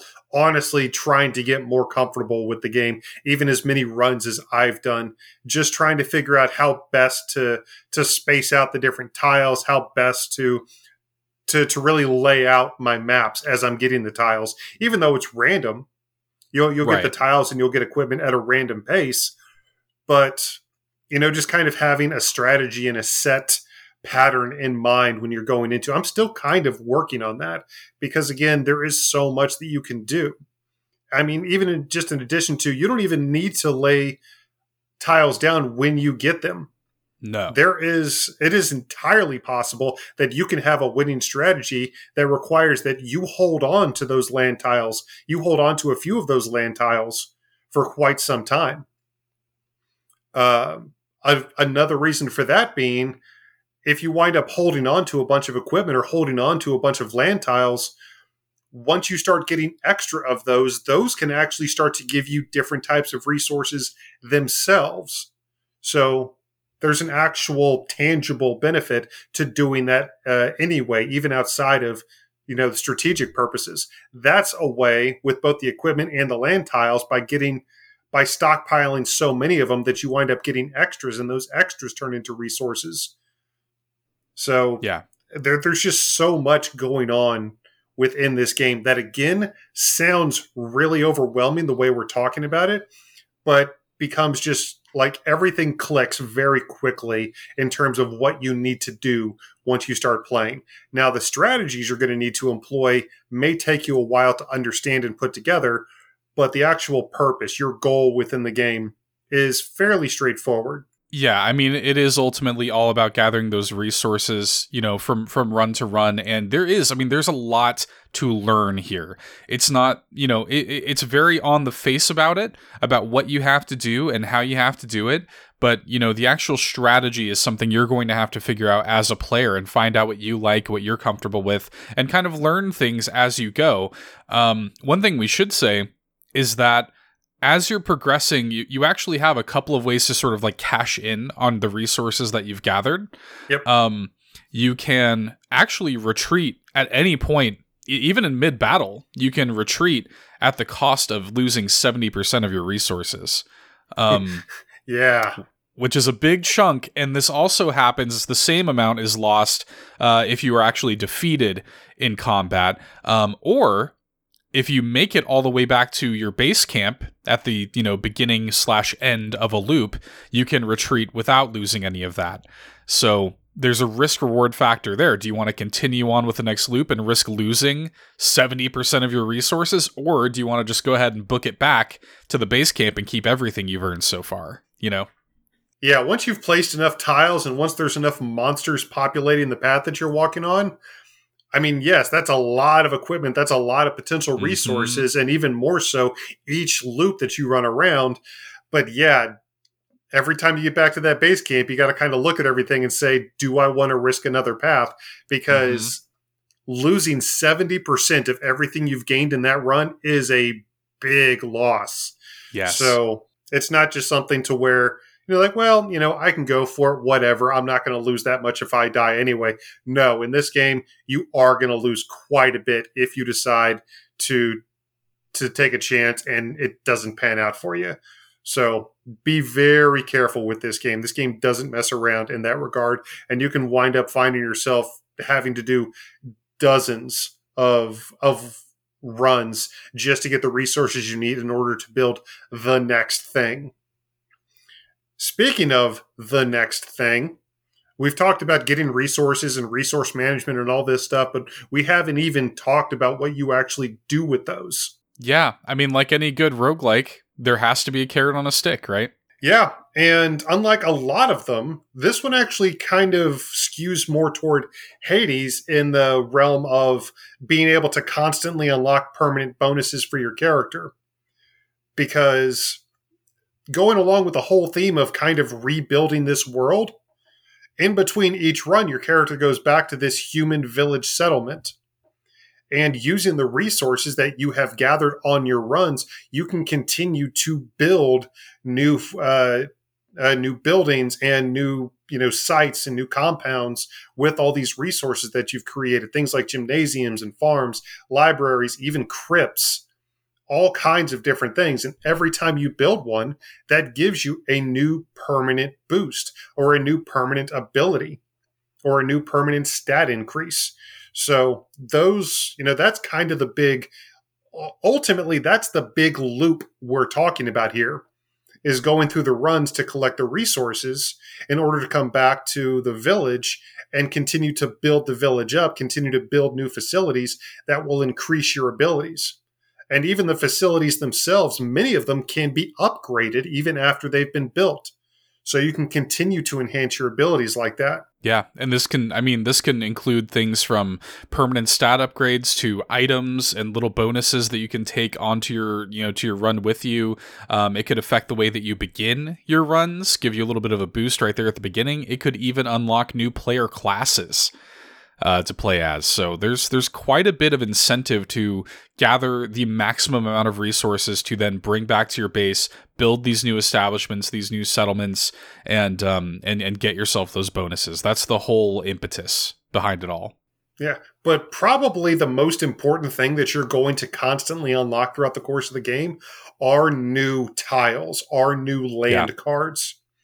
you start with a relatively small amount, but you'll wind up getting access to all kinds of new and interesting new land cards that have some really interesting effects. You start off like what we said were meadows and rocks and mountains and stuff, but you can get access to like swamps, and you can even put actual villages on the path. And those will heal you for HP, and they'll have actually some really interesting, unique, game-changing effects within the loop as well. You can unlock rivers, and you'll wind up unlocking quite a few really interesting, game-changing effect tile cards, to the point where it may be a challenge putting your deck together by the end of it. But in terms of putting your deck together, one of the really cool detail-centric things that I like this game does, is that it allows you to save up to 4 separate decks. Yes, that is nice. So that's a really nice small thing that this game does, because after you've unlocked enough cards, you won't want to just go through every time and be like, let me use this one, and this one, and you have to change it up every time. It actually lets you save 4 unique decks. So if you just want to say, well, this time I'm more trying to do this, I'm more going after this resource, so let me use this deck. So that's one of the nice detail-centric things that I like that Loop Hero does. Yeah, and another thing we should say is that it isn't just, going from loop to loop, raising your level, getting resources, fighting enemies. There is actually a meter that will fill slowly as you progress, as you continue to place tiles, and as you continue to, progress in loop level. And once that meter fills, you will face a boss fight. And this is kind of where story progression comes in. The game's broken up into 4 different chapters, and kind of the idea is that each chapter will increase like the resources you get, increase the difficulty. Each chapter increase will have like some sort of effect on your loop at large. Everything in this game affects your run. So this all kind of culminates into boss fights in each given chapter, which is interesting. And fighting and defeating these bosses will help unravel the mystery around what happened to the world and why these great, powerful creatures did this to you and everyone that you love. And I mean, this is just one of those games that it won't be for everybody. And some people are definitely going to take to it much easier than others. Cough, cough, cough. I don't know what you're talking about.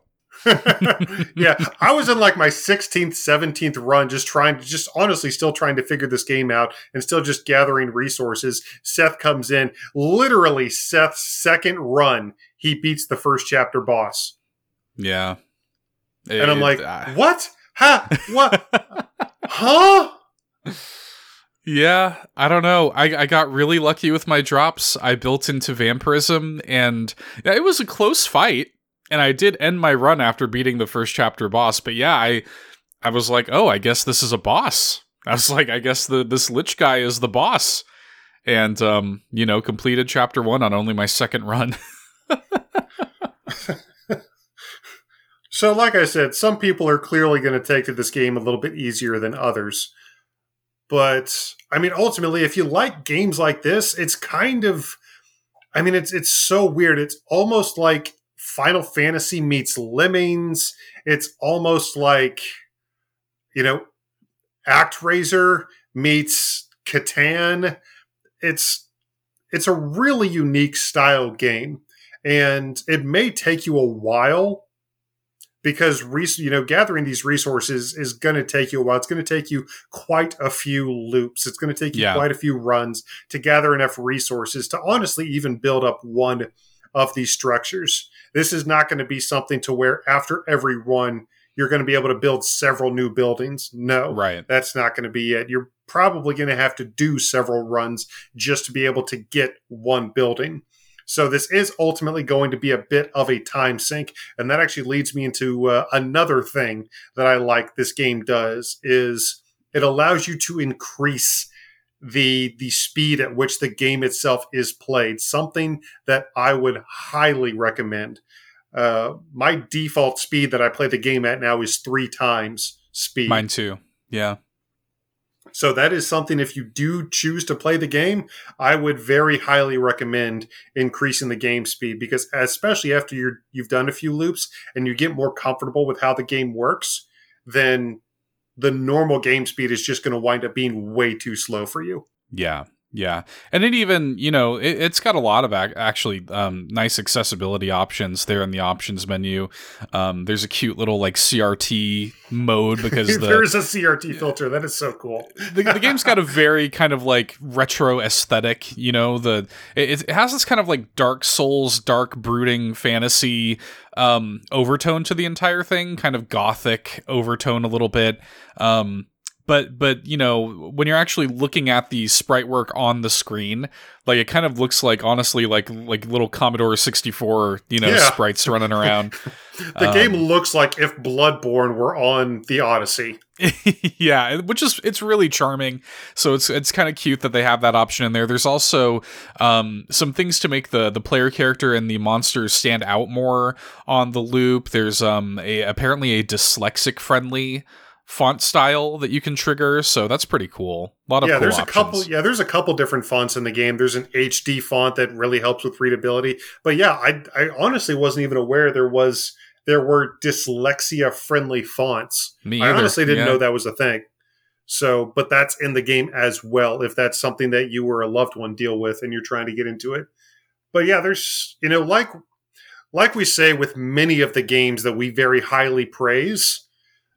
Just like this, and with Chicory, and with Into the Breach, and many other games like this, there are a ton of really cool, really interesting options. Not even just accessibility options, because we mentioned the CRT thing, but just a bunch of really cool, fun, interesting options that you can use to tailor the game to the way you want to play it. Yeah.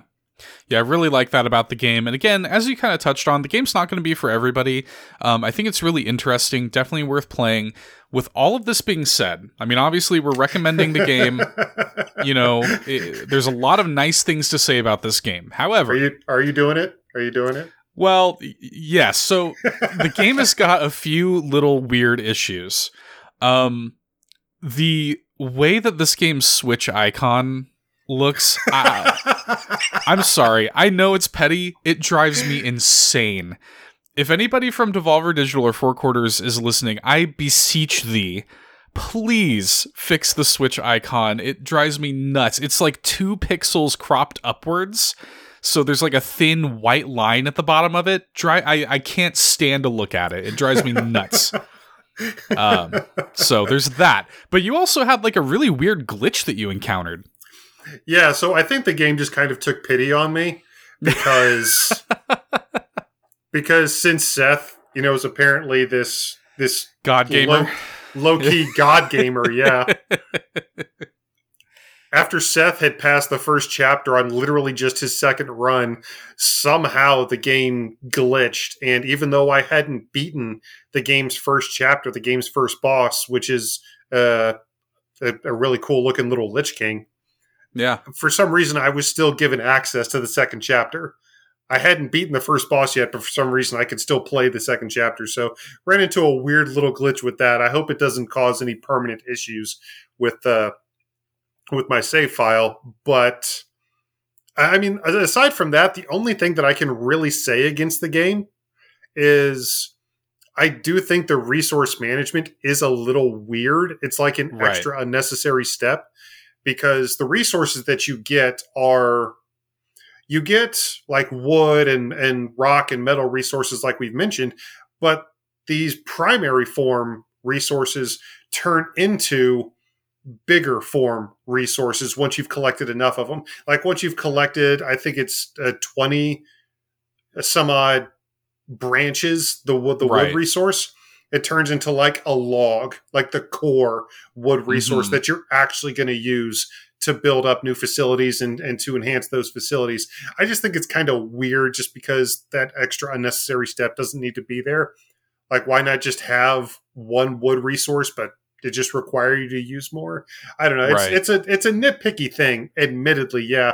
But I did think that was just a weird design choice. Yeah. A couple little weird things like that. I mean, again, overall, I think still very recommendable. There's a reason that we nominated the game for Best Puzzle Simulation. There's a reason the game has been getting as much hype and pomp and circumstance. It's a really, really clever system that makes a super deep, heady game concept something that is actually palatable. I really wish the game had a demo that we could point you guys towards, because this is a game that really, we can sit here and talk about it all day long, but until you play it, I think it's really kind of hard to grasp just how elegant all this stuff works together.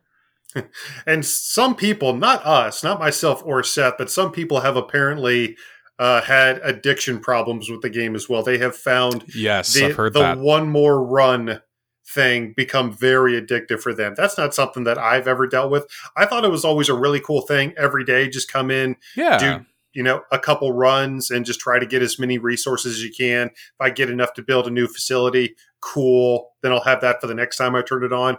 But I personally never ran into a situation where I was just losing 7, 8, 9 hours at a time playing this game because I was constantly needing to do one more run to get enough resources. Yeah, this one hasn't hooked me in the way that like a Spelunky hooked me, or Slay the Spire or something, where it's like, oh, there goes 100 hours of my life, or anything like that. But it's still just a really well-made game that, I think, like you said, it's kind of the thing. I just like to pop in there, do a quick run or whatever, get a few, kind of inch my way towards being able to build something new in my settlement. And it's just kind of a satisfying little thing. And what's really nice about the game too, if I can compliment it one last time, is it's really easy to drop in and out. You can actually just quit out the game whenever you want and pick back up exactly where you were, even in mid-combat. So I find that really nice. Yeah.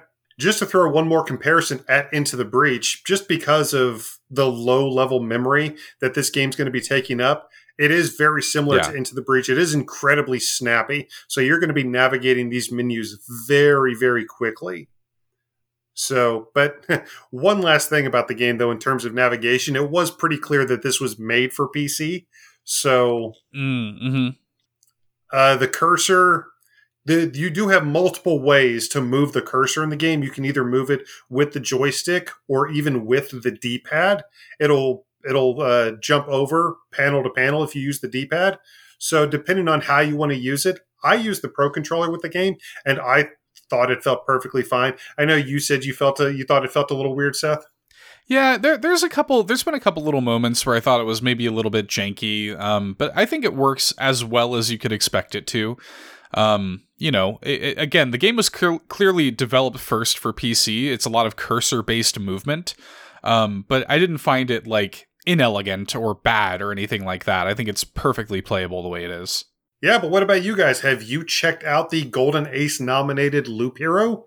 Let us know. Reach out to us on Facebook, Twitter, join the conversation over on Discord, and tell us what you thought about Four Quarter Team's really interesting genre bending. Is it an RPG? Is it a simulation game? Yes, just please fix that icon. Yes, so I can stop hearing about it, please. And well, that does it for our very first indie showcase of 2022. You know what, Seth? I still can't even really believe that we're here in 2022. We're in the future. Right? Now, it's still kind of hard to believe. But I mean, just being here in 2022, it does get me so excited about all the games that are going to be releasing this year. Obviously, we are going to be talking ad nauseum for the next 12 months about Mario Rabbids Sparks of Hope, about Pokemon Legends Arceus, about so many of these amazing games we know we're going to be getting our hands on soon. And as optimistic as we are about many of them, admittedly, there is one big kind of question mark for us when it comes to 2022's main Switch releases. And that is Sonic Frontiers. Now, Sonic was just in the news this past week, of course, when it was noted that for Sonic's 30th anniversary, Sonic Frontiers was actually planned to release. However, they pushed it back to 2022, and hopefully that's a good sign. But there's a few other really good signs that we very much hope to see from Sonic Team leading into the release of Sonic's next 3D adventure. And we're going to count down the top 5 for you right now.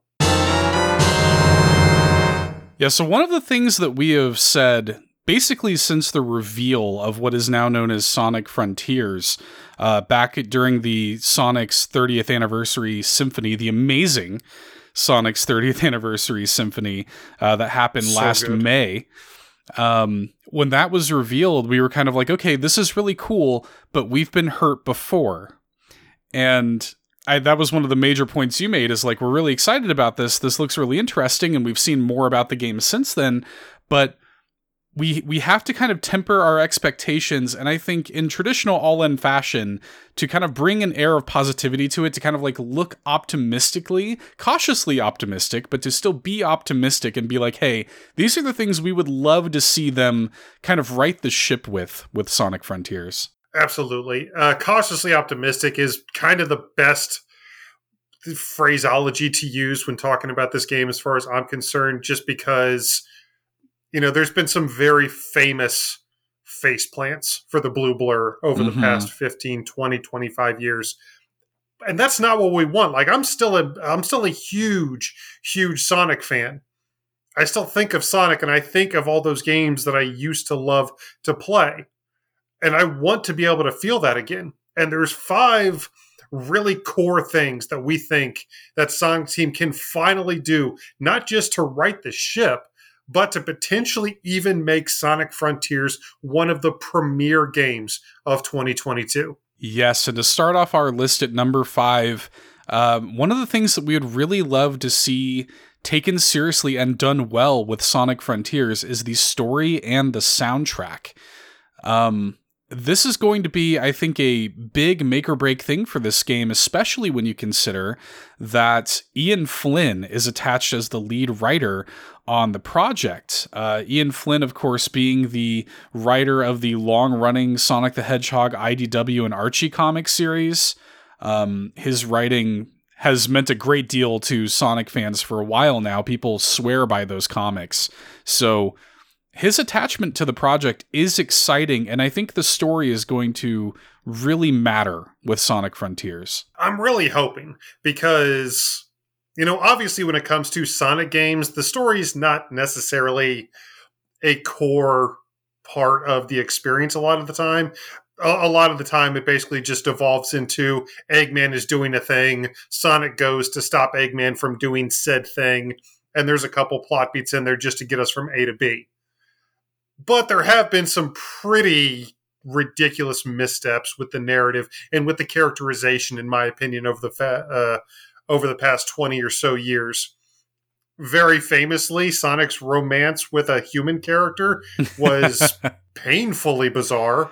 Yeah. I really didn't like Knuckles' big dumb oaf characterization from the Sonic Boom IP. And, there's other little things here and there. But with Ian Flynn attached, we are hoping that, a good story like we've talked about even here recently on the show, a good story can really bring a game together. Our number 4 game of 2021 was Life is Strange True Colors, an almost exclusively narrative style experience.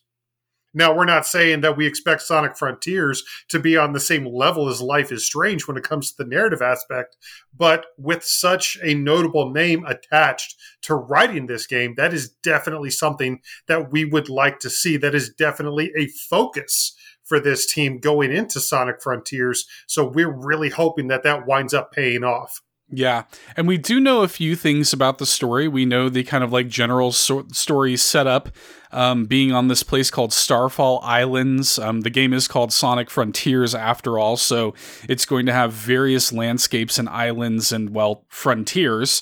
According to the website here, it says, quote, landscapes brimming with dense forests, overflowing waterfalls, sizzling deserts, and more, end quote. And we do know that several of the classic voice cast is also returning. We know that Roger Craig Smith, of course, is returning as the Blue Blur himself. We know that Colleen's coming back as Tails, who is also going to be in the Sonic 2 movie, which is really cool. Yes! We know that Mike Pollock is back as Eggman, of course, and the voice actress for Amy Rose, Cindy Robinson, is apparently coming back as Amy in this game. And this was kind of like confirmed by the casting director of the game on a live stream. And we kind of hear Amy's voice even in the trailer, in this recent trailer, kind of like this ethereal Amy voice. So it does seem like we're going to be getting a pretty stacked cast of Sonic characters in this game's story, if nothing else. Despite the fact that we've only actually seen Sonic, it does seem like we're going to be getting like an actual cast for this game. And obviously, the more Sonic characters you add into something, the more character dynamics and the more narrative opportunities you have. So, again, just hope Ian takes full advantage of that. Obviously, writing for a video game is going to be quite different than writing for a comic book. But there has been success when moving from the page to the screen with other franchises in that regard. So, really hoping on that.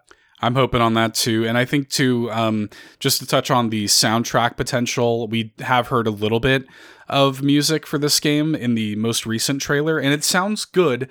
But I think one thing that's going to be really important to this game when it comes to the music is making these different frontiers, these different landscapes in the Starfall Islands feel unique and sound unique and have their own kind of aesthetic, their own vibe. I think that's going to be a big deal. Sonic has had a fairly good track record with its music, but I would love to see, I would love to see this game really knock it out of the park with the soundtrack. We do have one of the Crush 40 folks who has been a longtime composer on modern Sonic games, so that's kind of cool. Returning to the score, I would love to see, like, it'd be really cool if they got T-Lopes back to do some music for the game. You know, I would love to see that. And actually, speaking of T-Lopes, for our number 4, in terms of things that we would love to see from Sonic Frontiers, honestly, the return of past collaborators. Because Sonic has always had an incredibly loyal fan community. That's the reason that they keep making Sonic games, is because people keep playing them. They keep wanting to get those classically good type of experiences. Sonic games are always going to sell. They're always going to make money. It's just been a quality issue for so long. But still, there are so many incredibly passionate fans out there, so many incredibly talented and passionate fans out there, that when Sega decided to straight up hire a couple of them, it wound up resulting in the greatest Sonic game since the Genesis. Of course, I'm talking about Sonic Mania from Christian Whitehead and Headcanon Studios.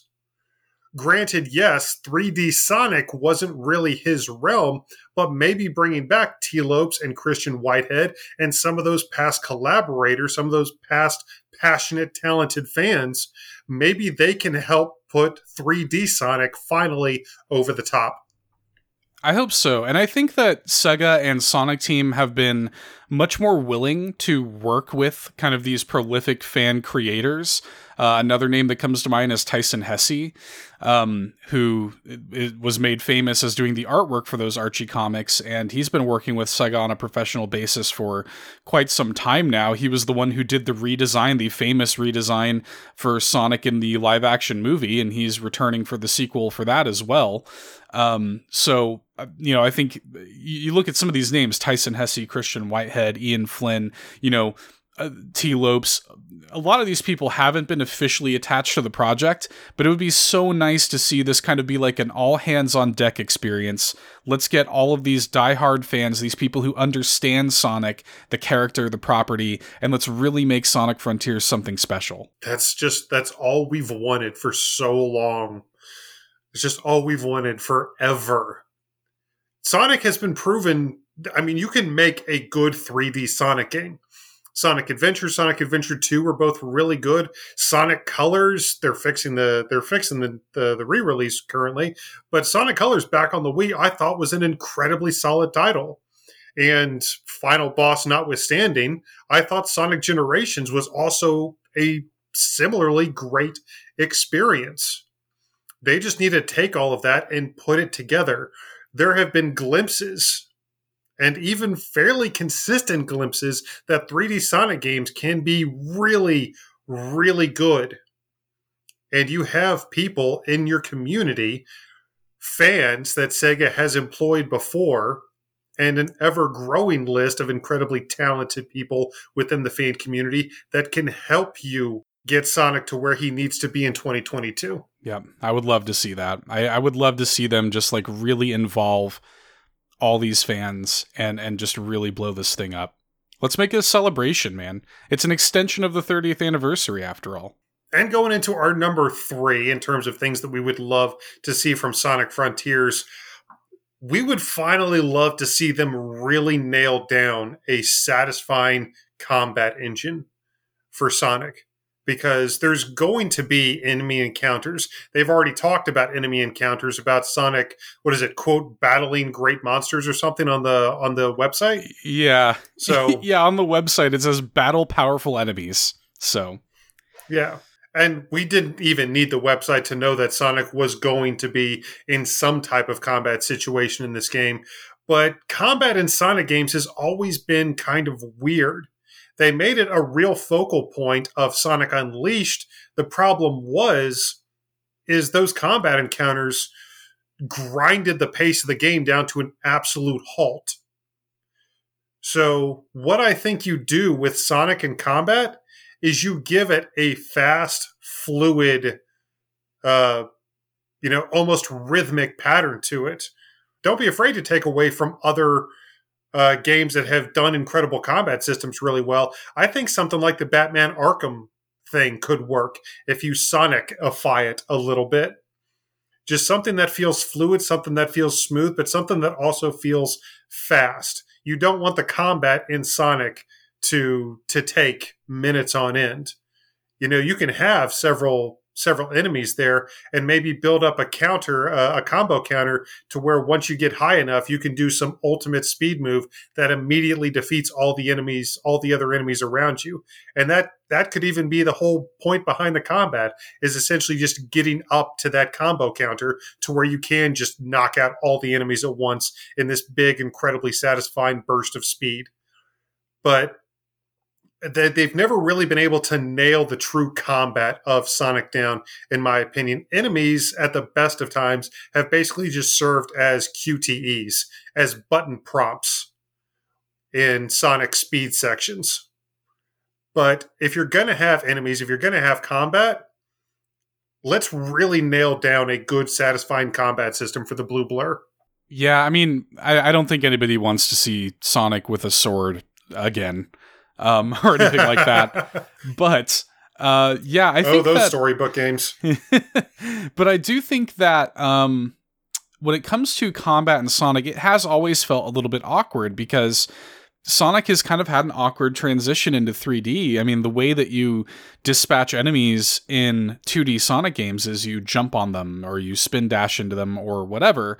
And, it's similar to Mario. The difference is that Mario has had the opportunity to sort of evolve in the way that Mario dispatches enemies. And I actually think that taking kind of a Mario Odyssey approach to it, where the enemy encounters are somewhat optional, but you need to utilize the enemies in order to achieve certain goals, I think could be interesting. I'm not saying have Sonic, possess the enemies or whatever, but that idea of utilizing enemies to achieve certain goals, if the enemies were almost like an extension of, navigation or an extension of puzzle solving or whatever is happening in the open world, I think that could be interesting versus just like forcing me into stilted combat encounters like past 3D Sonic games have, especially since this one's open world.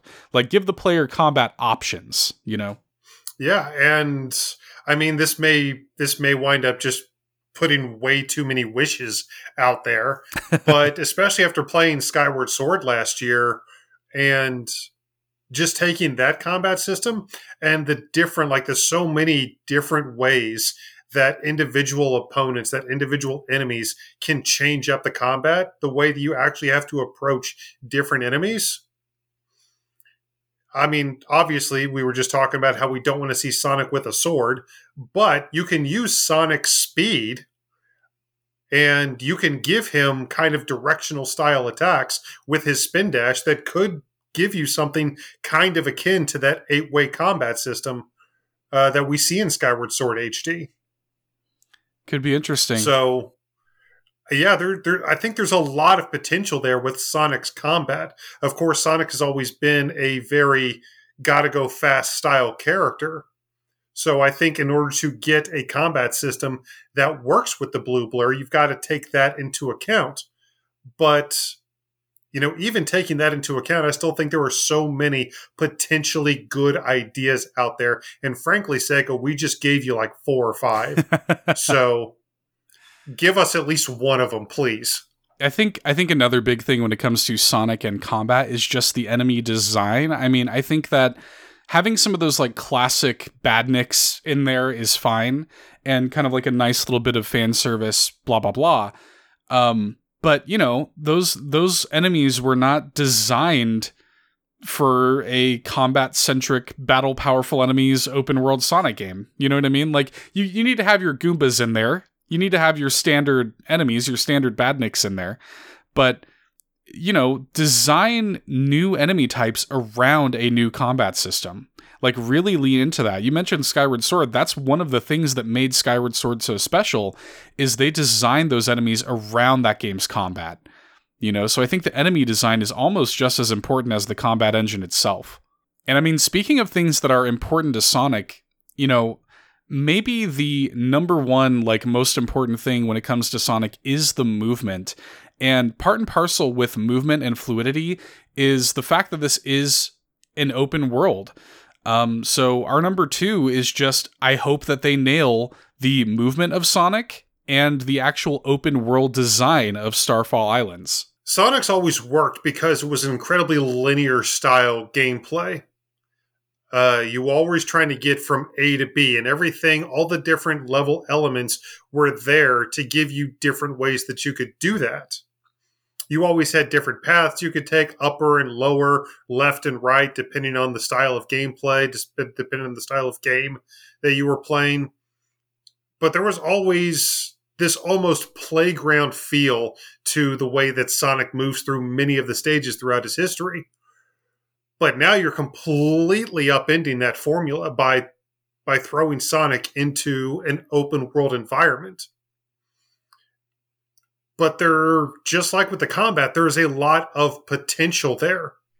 And I think the way that they can best utilize that, and what I would love to see from the design of this open world, is kind of like what I was talking about. Make it feel like a playground. Whereas traditional Sonic games, both 2D and 3D, could, once you get the flow to a level, you could run through it almost like, a skateboard or a snowboarding course. Yeah, absolutely. You can jump from rails. You can, combo off of enemies. You can do all these really cool, really satisfying combos and tricks to get from the beginning of the stage to the end. Take that and just make this open world Sonic game a big open world playground. Every aspect of Sonic's movement, just use a lot of those level elements that have been in traditional Sonic games and throw them into the open world. Don't just have a bunch of small foothills and mountains for Sonic to run over. Everywhere in this game should be bounce pads and speed rings and rails. It should be incredibly satisfying, just the exploration, getting from one point on the map to another, getting from A to B, no matter where you are in the open world.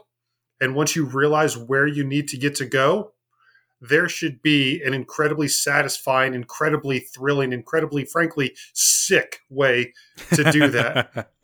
Yeah, man. Don't have traditional fast travel in there. Make it so that you need to learn the flow of the game in order to get the most out of how fast you can actually travel.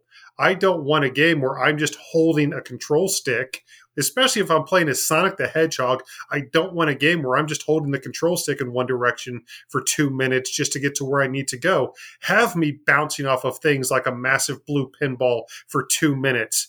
That's where you can get the most amount of fun in this game, in my opinion, is just from the movement, getting from one place to another. There's so much potential there to make it so incredibly fun and satisfying. Yeah, satisfying movement is not only part and parcel with just the character of Sonic. Gotta go fast, right?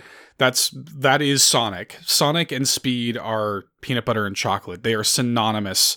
They work great together. So the movement has to feel fluid, but the actual design of the world has to be well done and satisfying too. A game that I was thinking of as you were talking just there, and I know this is going to be a weird comparison, but I was thinking about Insomniac's Spider-Man game on PlayStation 4 and now PS5, and like Miles Morales and stuff. So one of the best parts about that game is just swinging around the city. And I never fast travel in that game because it's so fun and satisfying to learn that movement and to navigate that world. That's the vibe that I want from Sonic. Like, I want Sonic Frontiers to be a movement system that I have to learn and a world that I have to learn. And by the end of that game, I want to just glide through that world, man. I just want to cut through it like a hot knife through butter and just like, you know, be rewarded and have that satisfying movement and navigation based on the time I put in. I'm sure there's going to be like movement, like upgrades and stuff like this. It's an open world game. I'm sure going to be leveling up and stuff like this. You know, I'm sure there's going to be collectibles and stuff throughout the world. That's all fine. But the actual navigation of it, the actual design of Starfall Islands has got to be pitch perfect to make that really come together. Yeah, you can't just throw a character like Sonic the Hedgehog into a more traditionally designed open world, something like you'd see in Red Dead Redemption or Grand Theft Auto or one of those other huge open world sandbox games. That's not the kind of game that Sonic is built for. Sonic is built for a game that feels like pinball meets Tony Hawk. Mm-hmm. Those are the kind of level implements that you need to throw into this game. Just getting from one place to another should be a core focus of the gameplay for this team. I really hope it is. Now, of course, there's always going to be, we know there's going to be dungeon type levels in this game. We know there's going to be more traditional aspects and stages in this game. Those are going to be in there somewhere. What we're mostly saying is, we hope it's not just scripted sequences. We hope it's not just Sonic, boringly running around this massive open world just to get to the next one of those scripted sequences. Right. We want to see the entire open world taking use of everything that the Blue Blur has to offer. Yep, absolutely. And another game that comes to mind a little bit is something like a Kirby Air Ride. Obviously, it's very different, but the way that you can just sort of like glide through those worlds and like the speed and the way that it all feels cohesive, it also kind of reminds me of kind of what I'm looking for here. So I really hope that that's where they're spending like a lot of development time. It's just the way it all feels. Man, I hope. There's so much potential with this game. But honestly, especially for all the jaded Sonic fans out there, I think we all know the number one thing that we really want to see from Sonic Frontiers, because it's a problem that has plagued so many of specifically Sonic's 3D outings over the past few decades. And we already kind of saw a few good signs in this regard when they specifically said it had been pushed back from its previously planned 2021 release. Again, remember we said that they initially wanted it to come out last year to coincide with Sonic's 30th anniversary, but instead decided to let it cook longer in the oven and release it holiday 2022. And hopefully that's going to help alleviate a lot of our number one, which is, of course, you've got to get rid of all of those game-breaking bugs and glitches that have absolutely seen 3D Sonic fall flat on his face over and over and over again. I already brought up the fact that, that painfully awkward Sonic human love storyline, Yeah. That wasn't even the worst part of Sonic 06. It was just how unplayable so much of the game was because of all of the game-breaking bugs and glitches. And even when they tried to reboot Sonic again, because Sonic 06 was supposed to be a full-stop reboot of the Sonic franchise, and even when they tried to reboot Sonic again with Sonic Boom, the exact same thing happened. That that game was absolutely riddled with game-breaking bugs and glitches that saw the blue blur tripping over his own shoes and again falling flat on his face. I want to love these games. I genuinely do. But some of them come out and they just make it nearly impossible. Not just to love them, but frankly, to literally play them. Yeah, it's always kind of unfortunate when you see just a kind of general lack of polish with some of these Sonic games. And I mean, this is a major video game franchise. This is a now 30-year-old franchise, and it deserves to have a level of polish to it. Now, we should be careful when we talk about the delay and everything, the kind of like postponement that, you know, that has kind of been the scuttlebutt coming out of like some Sega investor stuff. It's not anything officially promoted by Sega. However, we do know, I mean, even just by the face of it, the game is scheduled for holiday 2022, and they announced it in May of 2020. May of 2021. So, like, that's at least a year and a half of cook time from announcement to release. That's assuming that it wasn't already in development when they announced it. So, I mean, this game actually does have a little bit of just objective time in the oven that previous Sonic games haven't. A lot of people forget that there was a time when Sonic was coming out with a new game basically annually. Yeah. And, you know, the quality of the game suffered as a result. So even looking at just like objective facts, this game is going to have at least a year and a half, 2 years in the oven that a lot of these other Sonic games haven't. So I think that does bode well. And you know, I hope that Sega kind of puts their money where their mouth is when it comes to that. And I hope that, you know, this game comes out and it is a polished experience. It is worth the wait. I don't know what you're talking about with annual release game franchises suffering diminishing returns, Seth.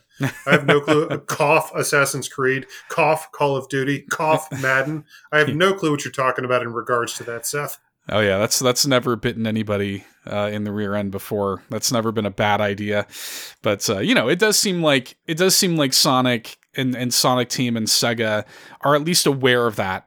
By all accounts, it sounds like they are at least, you know, notating their past failures in that regard, and they are kind of like, at least from what we're hearing and from what we're hoping, they are giving this thing the proper time in the oven to cook and be the game that it needs to be from a polish perspective. But again, even as we're saying all of this, we're still remaining cautious, very cautiously optimistic, because they just released a 3D Sonic game just a few months ago that should have been a slam dunk in the re-release of Sonic Colors Ultimate, but similarly wound up getting a lot of backlash because of technical issues. Technical issues from a game that was already good. Yeah. So that's, you know, glad that we're letting this game cook longer. But even here in January 2022, we still have a very notable, very recent example of something like this happening. So it's still a big red flag, and it absolutely had to be our number one because of it. Is at some point, especially with the fact that, I mean, games are releasing at an absolutely ridiculous pace these days. Seth and I can't keep up with them. Yeah. Well, I mean, and here's the reality of it is this game is coming out in holiday this year. There's a very real chance, barring any delays that I hope don't happen, but there's a very real chance that this game is going to go toe-to-toe with Breath of the Wild 2. You know? And it's That's like... a fair point. And it's like, you better, if you're going to come for the king, you better not miss, man. Especially, this is going to be an open world game that's already kind of evoking Breath of the Wild and like its art style and stuff like this. If it comes out at the same time, like, it better not be unpolished and glitchy. Like, they better, you know, come swinging. Because they're going to have really, they're going to be standing in the shadow of giants with this game, you know, and I think they know that. And I've got a lot of high expectations, but also high hopes and cautious optimism with this game. Yes.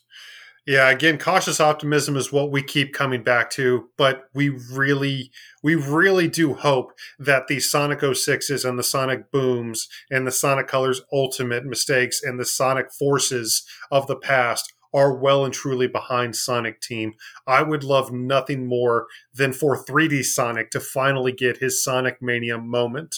Yes. Because with the release of Sonic Mania, that proved to the world that not just good, but great Sonic games can be made. And once they finally figure out how to do that consistently with 3D Sonic titles, you will have a franchise that will stand toe-to-toe with the best platformers out there. So, here's hoping. Here's hoping.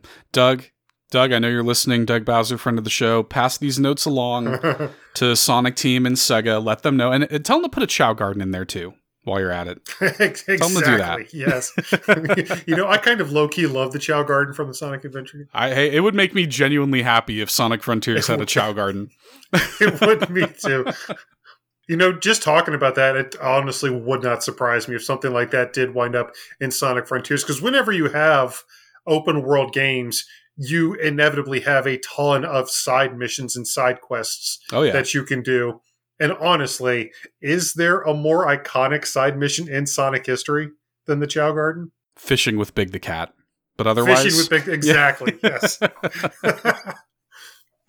All right, but what about you guys? What would you love to see from Sonic's newest 3D adventure dropping later on this year? Let us know. Reach out to us on Facebook and Twitter and join the conversation over on Discord. Let's talk us some Sonic Frontiers and some hopes and dreams for the end of 2022. But yeah, I mean, like we said earlier, Sonic Frontiers was supposed to release last year to coincide with the 30th anniversary of Sonic. However, Sonic did really kind of blow it out for their 30th anniversary. That amazing concert they had. But even here in January 2022, there's actually a couple fairly notable Sonic anniversaries just here this month. Yeah, we got the just within the past couple of weeks, there's been anniversaries for Sonic Advance, Sonic Heroes back on the GameCube. Yes. Sonic Adventure 2 Battle. Quite a few notable little Sonic games have been released just in this time span. Yeah, so we're talking about 2021 kind of being the year of the anniversary when it came to a lot of Nintendo games. But here in January 2022, we are going to be celebrating the silver anniversary of, and this is not hyperbole, one of the greatest games ever made. And a game that, again, this is not hyperbole, really changed the course of Nintendo history. Mm-hmm. And it's a game we actually didn't get the opportunity to even play on a Nintendo console until just a couple years ago. However, with it celebrating its silver anniversary this month and with its undeniable effect on the history of the Big N, our first retrospective this year is on the iconic Final Fantasy VII.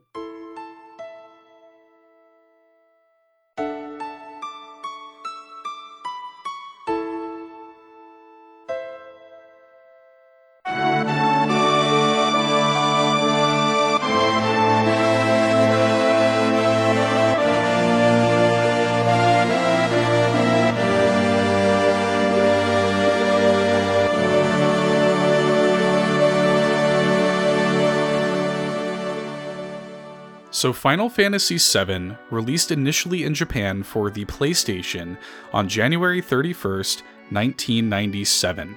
The game was directed by Yoshinori Kitase, who had previously directed Final Fantasy VI and co-directed Chrono Trigger, both on the Super Nintendo. It was produced by series creator Hironobu Sakaguchi, and it featured artwork from Tetsuya Nomura as well as music by Nobuo Uematsu. Who are those guys? Never heard of them. Who are all of them? Never heard of them, right? It's actually kind of interesting. People don't talk about Kitase in the same way that they talk about like Uematsu and Sakaguchi and even Nomura, but pretty legendary pedigree. I mean, if you look at Katase's games, I mean, even just being the director of Final Fantasy VI and co-director of Chrono Exactly, Trigger, yes. Like, he could have done nothing else in his career, and his legacy would have been cemented, frankly. But yes, here he is as the director of Final Fantasy VII as well. You're just showing off at that point, sir.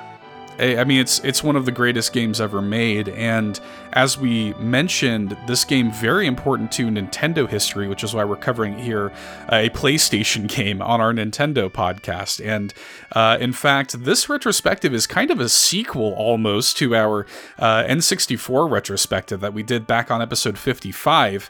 So I want to point you guys there, where we discussed the fallout between Nintendo and Sony, which kind of in turn damaged Nintendo's relationship with Square and ended up birthing their biggest competitor, the PlayStation. So that's kind of where the story of Final Fantasy VII begins.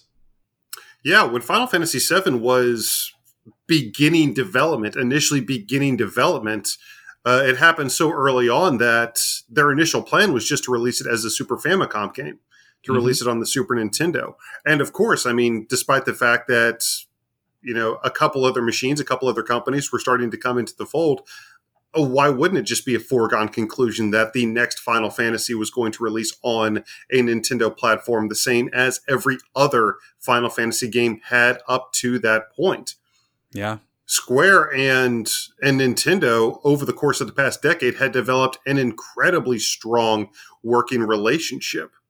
And I mean, you really can't talk about the history of Square without talking about Nintendo. It's because of the Nintendo Entertainment System that Square was able to survive and endure to this day. Without the Nintendo Entertainment System, there would be no Square Enix right now. Yeah. I mean, people, associate Final Fantasy with the PlayStation brand now, because as we'll get into, this game sort of defined the PlayStation brand. And forever tied Final Fantasy with PlayStation. But yes, I mean, for the early days of this series, it was a Nintendo brand specifically. And for Final Fantasy, like the reason that they were so successful was because of the Japanese market. Japanese RPGs were incredibly successful over in the East. The sales numbers for Final Fantasy just continued to grow and grow and grow after each new installment. But as evidenced by the fact that we only received 3 of those first 6 games here in the West before they started to re-release them, the West just was not a viable market for Japanese RPGs. Even legendary games like the aforementioned Final Fantasy VI and Chrono Trigger did, frankly, abysmal numbers when they released over in North America, when they initially released over in North America. But I mean, Square was still churning them out. They were still doing more than enough sales over in Japan to keep it going. But eventually something had to break, right, Seth?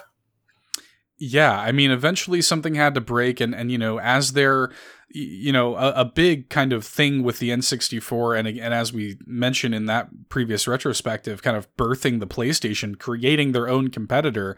A big part of it was their choice to go, to stick with cartridge-based N64 cartridges, and this provided just a straight-up hardware limitation that as Square was looking to the advent of 3D gaming and looking to move towards that with Final Fantasy VII, they just couldn't make it work. On N64 cartridges. It was causing too much of a strain. There wasn't enough data available on there. And so you're looking next door to this brand new shiny PlayStation who has got, CD-ROM capabilities and much more storage available on that, and still had to be on multiple discs.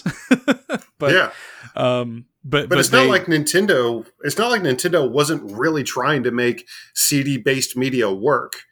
There in the 90s, because they made multiple attempts at it. Nintendo knew that CD-based media was going to be the future of the industry. That's why they initially tried that experiment with Sony to create that Nintendo PlayStation, the CD-based Nintendo PlayStation. And then after that fell through, they wound up going into a deal with Philips that very famously fell flat on its face right out the gate. Right. But then, and that's ultimately why they decided to go with the Nintendo 64 is because cartridge-based media was something they were very comfortable with. They knew how to do it, and that was essentially the only option left to them at that point because they couldn't get the CD-based media to work yet. They even tried to make CD-based media work on the Nintendo 64 with the Nintendo 64 DD. So Nintendo made attempts. It wasn't just like they eschewed CD-based media to just continue going with cartridges. They made several attempts in the 90s at trying to make CD-based media work, and they just couldn't. It wasn't until the Nintendo GameCube that they were able to find something that worked for them. But unfortunately, Square wasn't going to be able to wait that long, because with the advent of 3D capabilities and with all of the extra memory that a lot of the new technology within video games was going to take, the N64 cartridge it was not going to do the job, unfortunately. Yeah, so just to put this into perspective, it would have required an estimated 30 Nintendo 64 DD discs to run Final Fantasy VII properly, whereas on PlayStation it was on 3 discs. So, that is insane. So, could you imagine getting a 30-disc game? Play 5 minutes, put in the next disc, So yeah, that it was a necessary move for Square. It wasn't like Square, some people feel like Square like betrayed Nintendo or whatever. It was a necessary move on the company's part to sort of part ways with Nintendo, and that was kind of a new relationship that they found with Sony, and it was something that they still maintain to this day, and it really can't be overstated how important Final Fantasy VII was to the PlayStation brand, how it was marketed, the way that this game completely changed the game for Nintendo's biggest competitor in Sony and PlayStation, and, as a result, changed the game for Nintendo. Yeah, the fact that Square ultimately had to go with Sony, that was a major coup within the video games industry, because obviously the entire reason that the PlayStation exists, and this is something we go into back in our retrospective on the PlayStation, that Nintendo PlayStation experiment, the whole reason the PlayStation exists was essentially because of Sony's spite toward Nintendo. They decided to compete directly with Nintendo out of spite, and this was a big part of that, was them coming in and stealing Nintendo's girlfriend, essentially. Yeah, with Square, because again, they had a fantastic relationship up to that point, but it got to the point where Square just kind of said, is like, you can't give me what I need anymore, so I'm going to go over here. This company over there with their much bigger assets is going to finally be able to do what I need. It's finally going to be able to do what I need. It's what I need in a relationship. Right. It's not, like, it was a situation where, like, it actually is you. It's not me, it's you. So, but the reason for that, we go into the technology. Initially, again, Final Fantasy VII was just going to be this relatively safe installment that they were going to release on the. It was just going to be this relatively safe installment they were going to release on the Super Famicom, on the Super Nintendo. But as things progressed, they actually wound up having to halt production on Final Fantasy VII for some time, because there was another game at Square who really needed all of those development assets to be, to be brought on to finish. A little game that we may have mentioned once or twice here on the show called Chrono Trigger. Yeah. That needed a lot of those development assets to be finished. And, to its credit, Chrono Trigger turned out okay, so it seemed like that was a good idea at the time.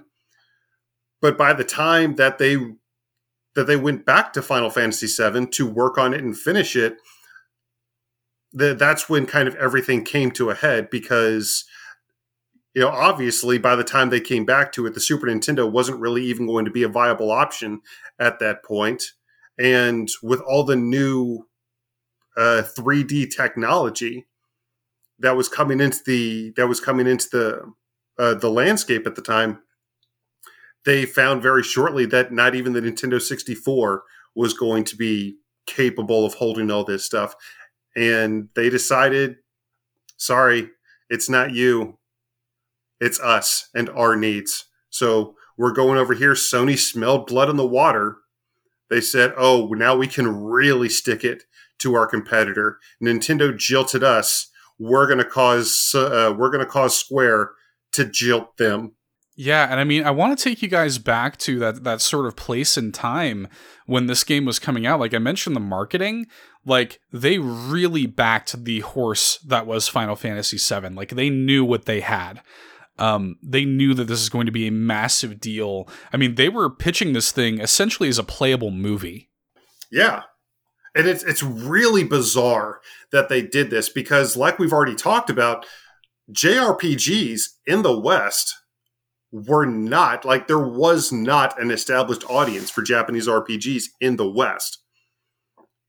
But I honestly don't know if it was because Sony was just that confident in the game. I don't know if it was because they were doing everything in their power to show their brand new girlfriend, Square, how much they loved and appreciated them.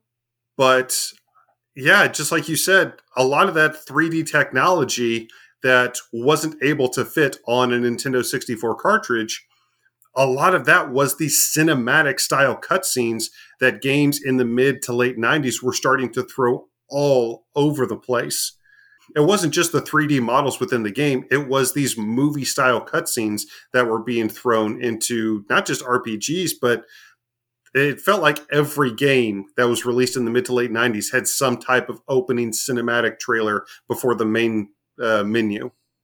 Oh yeah, it became Final Fantasy VII is an extraordinarily cinematic game. Not even just from every aspect of it, really kind of emulates movies. I remember like when they were marketing it, some of those commercials were like the best movie of the year isn't coming to a theater near you. You know, yeah, it was the idea that you could play a cinematic, movie scale adventure at your home on the PlayStation. And I think that marketing is like super effective, and it informed so much of their game design. I mean, we've talked a bit now about the kind of like moving from 2D sprite work to 3D polygonal models, which was the trend at the time. But Final Fantasy VII, I mean, we could argue that it doesn't, and I would say it doesn't hold up today, but like the way that it mixed those with like pre-rendered backgrounds to look more realistic, in quotes, basically like pasting JPEGs, basically in the background. I miss pre-rendered backgrounds. There's a part of me that's nostalgic for it, but it doesn't hold up as well as some of the stuff we were seeing on N64. I think in the grand scheme of things, the games without that hold up better today.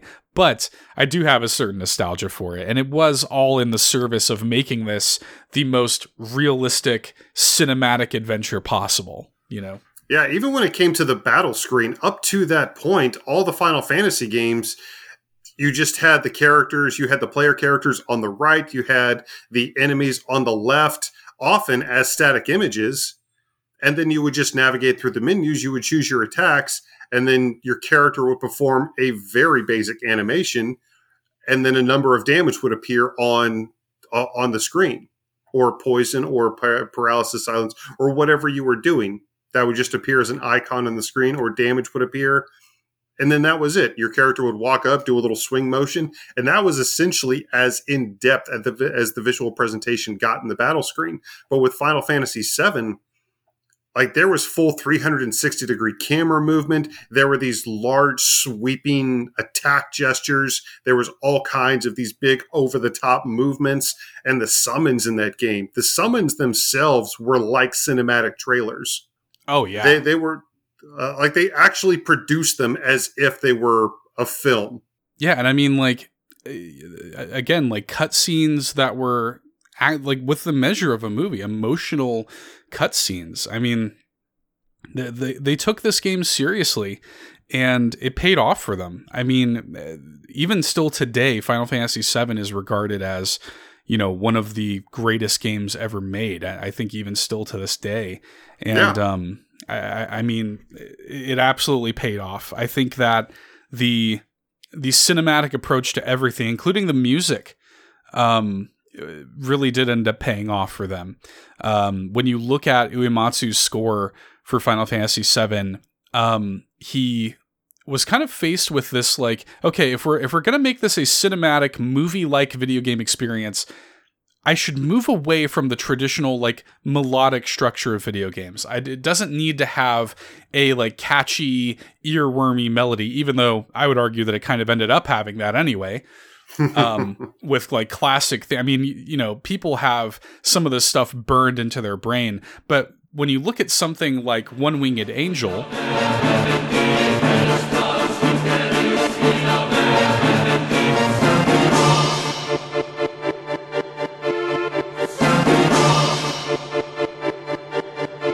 which is maybe the most iconic piece of video game music ever composed, it's a very cinematic, operatic song. So I find it really interesting that, like, even down to the music, they were like, let's make this cinematic. That's like the going word behind all the design decisions of Final Fantasy VII. Yeah, I mean, we've used the word cinematic already, it feels like a dozen times now, but you have to understand, while cinematic, quote-unquote, video games may be relatively common, especially when it comes to AAA releases these days, when it came to the mid-90s, imagine leaping from something like super video gamey to Super Mario World, even as phenomenal as it is, to something that legit felt like a movie that you could go see at a theater.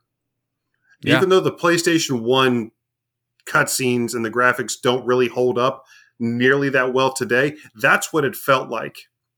When we were seeing this on TV, we genuinely felt like we were seeing the next true evolution of video games. Because yes, Square and Sony were absolutely hammering this home, despite the fact that JRPGs had not been able to gain a foothold in the West, even with now iconic games like Final Fantasy VI and Chrono Trigger. They decided just to go all out with the marketing campaign. I think they spent like actually $20 million in marketing just in the West on this game. Yeah, I mean, think of it this way. Final Fantasy VI, as much as I love that game, it's still my favorite Final Fantasy game. That game, essentially, it really did feel like that game was Pitfall and Final Fantasy VII was Uncharted. You know what I mean? It's like that kind of leap in terms of scale and in terms of like how big it all felt. Yeah. And when it came to the advertisements, they didn't have the gameplay anywhere. It was just those cinematic cutscenes from the game. They did everything in their power to turn this game into an event. It became, by the time it released, it was the video game event of the year. And even though a young Eric had never played a JRPG before, by the time it came out, this was a game I needed to own. I absolutely needed to own this game when it came out. And I remember very vividly when my mom came home from the PX, just holding this copy of Final Fantasy VII, just almost like, is this what you wanted? Is this what you were talking about? I was like, yes, I need it. And I played it, and it was unlike anything I'd ever played before. It was absolutely amazing. And just seeing all those cutscenes within the context of the game, each one of them blew my mind. And to be completely honest with you, it made me forget about Nintendo for a while. Yeah. No, I completely relate to that. I mean, because growing up, and I've talked about this a little bit on the show before, but I was kind of the Nintendo kid. I had all the Nintendo stuff. And then my best friend at the time, Justin, he had PlayStation and Dreamcast and all this stuff. Basically, I had Nintendo, he had everything else. So when he got a PlayStation and when he got Final Fantasy VII, like, it felt big. Like, it felt real in a way that what I was playing on N64 just didn't.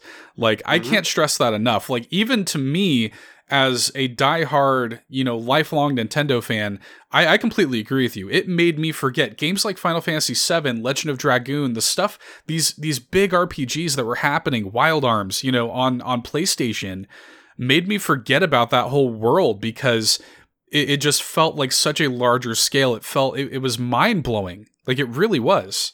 And another massive impact that Final Fantasy VII had was the fact that you could very much argue that when the PlayStation originally came out to compete with Nintendo, they were trying to compete directly with Nintendo. What I mean by that is, who was the mascot of the original PlayStation?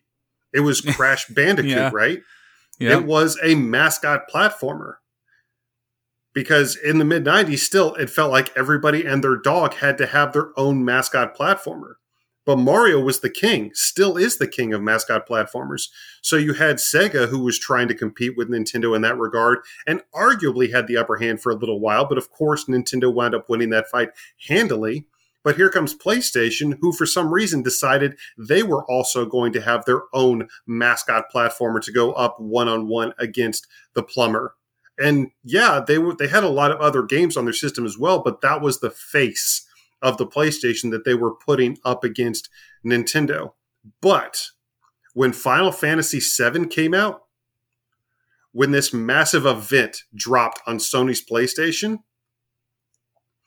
all of a sudden, Sony and the PlayStation really developed a much more cohesive identity. You didn't have a platformer game. You had this large cinematic, story-driven, tale of intrigue and hatred, this huge 50-hour epic that was unlike anything you'd played in any Mario game prior to Mario RPG, which released the previous year. But Nintendo hasn't really been a name historically synonymous with JRPGs. Obviously, No. yes, all those old Squaresoft games did release on Nintendo, but for the longest time, they were essentially just these niche releases on the fringe of the rest of the Nintendo games.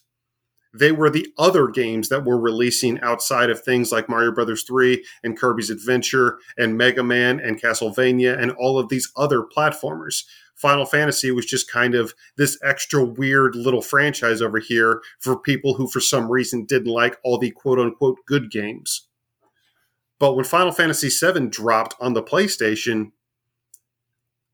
the entire genre of the JRPG felt like it immediately latched onto Sony at that point. It was kind of ground zero for this huge surge of JRPGs in the coming few years. Yeah, it was really smart. It was brilliant, frankly, of Sony to latch on and really blow up the JRPG genre because, video games over here were not being taken as seriously, and you could argue still aren't being taken as seriously as they were in Japan and are in Japan.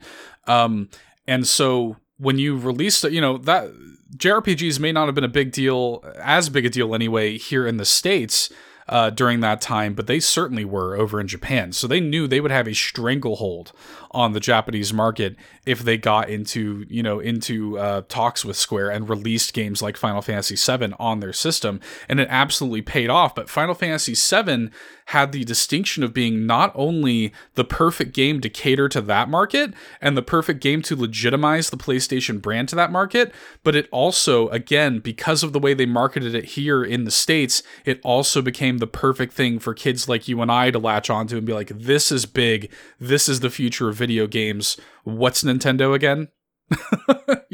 And after Final Fantasy VII came out, Final Fantasy VII was very similar to Doom and Super Mario Brothers and Street Fighter in terms of once Final Fantasy VII came out, it felt like every other developer in the industry at least considered making their own JRPG at that point.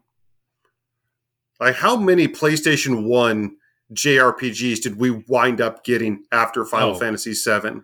I would argue that PlayStation 1 still has the greatest, catalog of JRPGs in history. I mean, there's just so many. Yeah.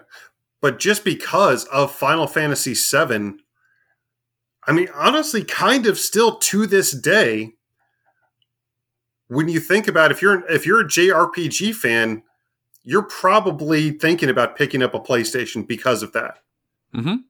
because for at least several console generations, PlayStation just was the JRPG console. It was their home. That's where you were going to find the brand new Final Fantasies. That's where you were going to find the new Dragon Quest, the Shin Megami Tensei games, the Personas. Those all lived on Sony's console. And it gave them a huge step up, a huge advantage when it came to Nintendo, because there was this massive new popular genre of game that was exploding, that had been more popular in Japan than it ever was, and was now exploding in the West, and Nintendo had nothing to do with it. There was an entire genre of video games, of incredibly popular video games, that Nintendo just couldn't do anything with. They had a few things like Quest 64, and of course they released Tales of Symphonia, and Nintendo had a couple, but just they could not compete with Sony in regards to this massively popular genre. No. Yeah. So, I mean, you look at it, Final Fantasy VII basically defined the PlayStation brand, essentially created a new wave in the genre that it belonged to, impacted us here in the States and like brought us into the fold properly of JRPGs and made us want a PlayStation versus a Nintendo. And this would end up, especially when you look at PS2 versus GameCube. I mean, the PS2 absolutely murdered the GameCube in terms of sales. I mean, this is something that kind of hung over Nintendo's head, and you could argue still does in a way hang over Nintendo's head to this day. I mean, there's so much. The impact of Final Fantasy VII cannot be overstated. An incredibly important game, an absolute moment in history. But I mean, to talk about the game itself, I mean, one of the things that we've talked about kind of the mechanical things of it, things like music and the way the game looks and everything, but I really do want to touch on the story of Final Fantasy VII, because I think people kind of underrate the story of Final Fantasy VII a little bit. I think people kind of write off how impressive that game's story is, the characters and the things they tackle in that game's story is still resonant today, I think. Well, when you talk about the story of Final Fantasy VII, inevitably the first and only thing that comes to a lot of people's minds is, of course, that twist. Yeah. And if you've somehow never played Final Fantasy VII before, I don't want to spoil that for you. Suffice it to say, one of the most shocking moments in the history of video games happens in Final Fantasy VII, legitimately up there with Would You Kindly from BioShock. Yeah. But when it comes to the story at large, yes, I think it's very well done. I think there was some stuff that was lost in translation, some stuff that didn't exactly translate the best over. And I mean, they were changing stuff up on the fly a lot during development. So they had to rewrite certain sections for characters. They had to rewrite entire chunks of the plot. So there was some disparaging elements, I feel, in the story. You had terrorism going along with weird giant snakes, going along with aliens, going along with earth magic, and it does wind up coming together in a nice cohesive whole, but it did very much speak to me in terms of a kind of slapdash and a kind of scatterbrain development. Yeah, I mean, there are things about the sort of like world setup about Final Fantasy VII that maybe isn't the strongest of the series, but I think the character work in the game is some of the strongest. Again, I don't want to get super deep into spoilers, even though the game's like 25 years old now. But like this game, tackles like identity crisis. It tackles like the notion of an unreliable narrator, the characterization of a character like Aeris, who is like kind of portrayed in the modern day and things like this is why I didn't like Advent Children, is because they kind of like play her up like she's this angelic, just like altruistic, pure character. And really in the game, she's like a great character. Like if the only thing that you knew about this character was just based on what you saw in Advent Children, you would get basically nothing. But she's like a cool character who has depth to her and goes through some really significant motions and changes throughout the course of the plot. And I mean, one of the most significant character deaths in the history of video games, which is, you know, I won't go into details about how it happens or the fallout of it happening, but the way it's handled in this game is really significant, and it actually ties into Hironobu Sakaguchi's death of his own mother, which he cited as kind of like, while they were developing Final Fantasy III, his mother passed away, and he's always wanted to kind of tackle with life and death, and he got to in the plot of Final Fantasy VII. And I think that's really beautiful. I think the game handles that really beautifully. I think that the game handles, again, the nature of identity really beautifully, and I just think that doesn't get said enough about Final Fantasy VII. As much as I hate to say it, as bad as I feel saying it, I still think that even after all that, genuinely one of my favorite moments in the game is still the wall market. Oh, sure. Yeah. Which is not serious at all. Well, and what's funny about that is like the way that, you know, again, I talk about the characterization of Aeris in that game, and like that's a situation where you kind of go on like a little bit of a date with her.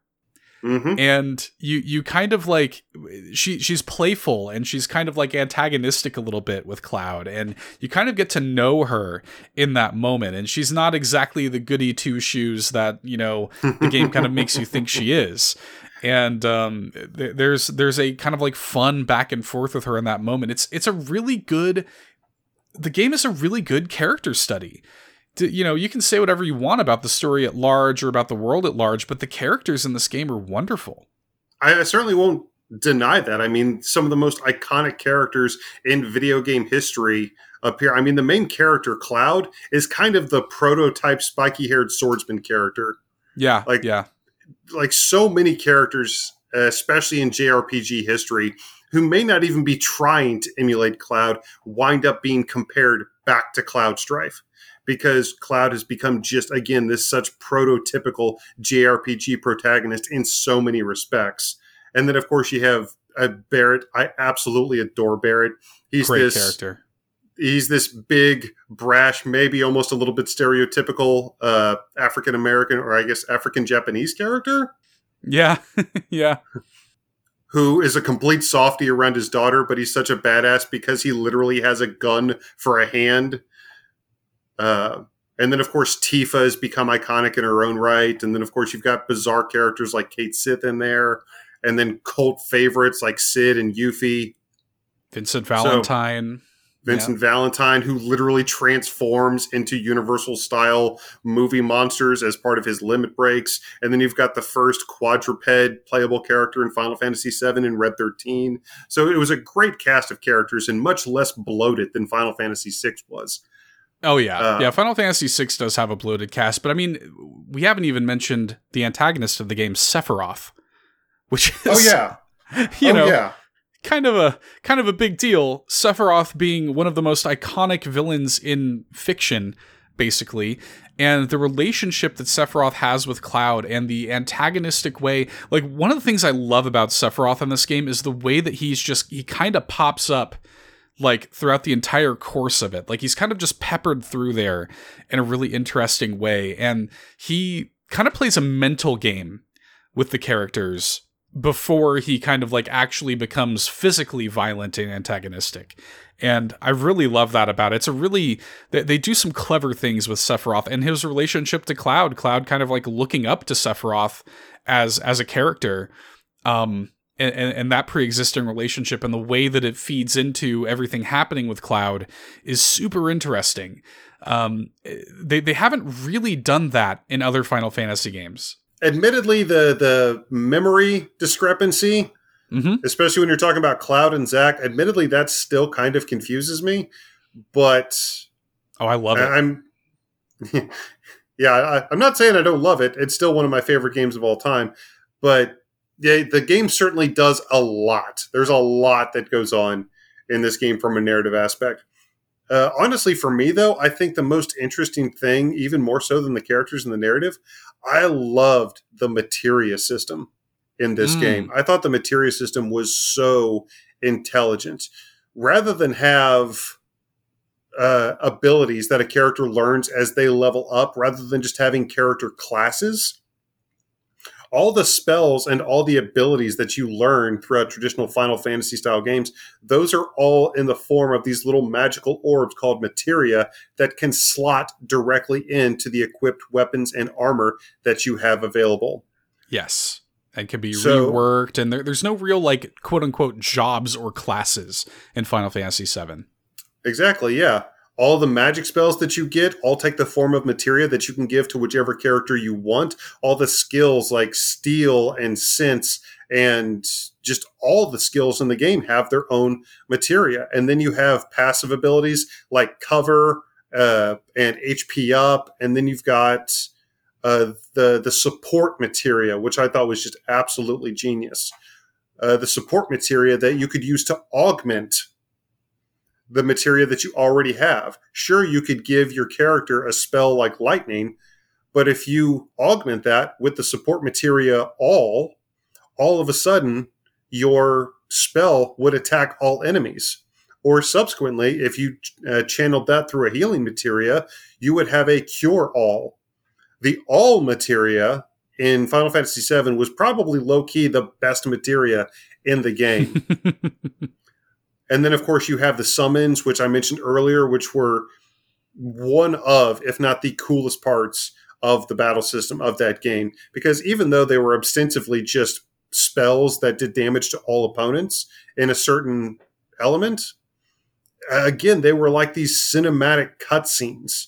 This massive god of a mythological character would show up and go through this entire attack sequence. They're kind of tame by today's standards, but just seeing them back in the original Final Fantasy PlayStation 1 cutscene form was still just, and I hate to use the word epic, but that's genuinely how it felt with those.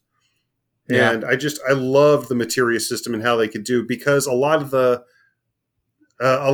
equipment you had, like that was actually a consideration when you were equipping something, is because you wanted to make sure you had equipment that you could link up support materia with, or that had a lot of materia slots to give you a lot of abilities. But there were some really powerful pieces of equipment that didn't have linked slots to allow you to use support materia, or they didn't have many materia slots at all. They might be strong, but they didn't allow for a lot of extra abilities. So even that was a consideration. And then just because of all the different things that they did, the different synergies that you could find, even outside of the support materias, the different synergies that you could find with the materias were so interesting. I thought I was the smartest person on the planet when I gave Barret the cover and counterattack materias. Ah, yes. I thought I was the smartest person on the planet. I was like, look at this combo that I have found. The cover materia actually allows the character who has that materia to cover one of their allies if they're being attacked by an enemy. And then the counterattack materia, as you might imagine, dear audience, allows that character to counterattack if they are physically attacked. So you turn Barret into this huge tank, have him take hits for enemies, and then in addition to taking those hits and protecting your allies, you're also counterattacking each time, even outside of his active time battle designated attacks. So I just thought the materia system was so cool and so interesting. I played around with so much of it. I also adored collecting all the enemy skills with the enemy skill materia. Shout out to Royal Guard. Oh, yeah, it's a great battle system. They did. I mean, Square's always been good about making a really unique and innovative battle system, and Final Fantasy VII certainly no exception. One of my favorite battle systems in a Final Fantasy game. Still, it's great. Yeah, but I mean, we could go on and on about how amazing the game is from so many different aspects. But yeah, ultimately, we're just here to talk about the impact that Final Fantasy VII had on Nintendo, because again, like we've said, it's still an impact that's arguably being felt to this day. I mean, when it comes to the biggest and most current JRPGs, like Nintendo still doesn't get new Final Fantasies as they are released. They're still not getting new Dragon Quest games as they are released. They're still not getting a lot of high-profile JRPGs as they're being released. Sure, we get them eventually, We finally got Final Fantasy VII on the Nintendo Switch a while back. We wound up getting Final Fantasy X and X-2 the collection on the Switch. We wound up getting Dragon Quest XI on the Nintendo Switch eventually, but it was still a while after that game came out. So when it comes to massive new AAA JRPGs, Nintendo to this day is still kind of on the back foot. They're still a secondary console in a lot of people's eyes. And when it comes to their relationship with Square, it has been repaired quite a bit. But I'm pretty sure after Final Fantasy VII came out, Square wouldn't release another game on a Nintendo console until both the heads of Square and Nintendo stepped down. Such was the animosity. Yeah. Yeah, it's intense. I mean, the impact of Final Fantasy VII is an earth-shattering impact in the industry for Nintendo, for PlayStation. As you mentioned, you can now play this and all of those old PlayStation 1 Final Fantasy games on the Nintendo Switch. We finally, after years and years and years, back in 2019, got Final Fantasy VII on the Switch, which is a low-key momentous occasion. Yeah. To finally have that playable on a Nintendo console. Of course, Final Fantasy VII has a prolific ongoing remake on PlayStation 4 and 5 happening, and who knows? Maybe someday that'll come to a Nintendo console. Maybe. When it's done in 40 years. Maybe. I don't see that coming to the Nintendo Switch. Maybe to the Switch's successor. Yeah. But yeah. I mean, we've certainly got plenty of really awesome JRPGs to enjoy on the Nintendo Switch now. That's not to say that Nintendo hasn't kind of started to crawl back out of that JRPG hole that they found themselves in for literal entire console generations. But yeah, still when it comes to the big, high-profile AAA JRPGs, those still aren't games that you expect to see within the first year at least on a Nintendo platform, and such is the impact that a game that came out now 25 years ago is still having on the industry. A genre that has become beloved, universally beloved now, in large part due to Final Fantasy VII. The impact of this one game alone really cannot be understated, and its place within Nintendo history specifically has just always been endlessly interesting for me. Yep, absolutely. Well, before we wrap up our Final Fantasy VII talk, I do have some comments from the All-In community related to this game that I wanted to shout out here, just here at the end.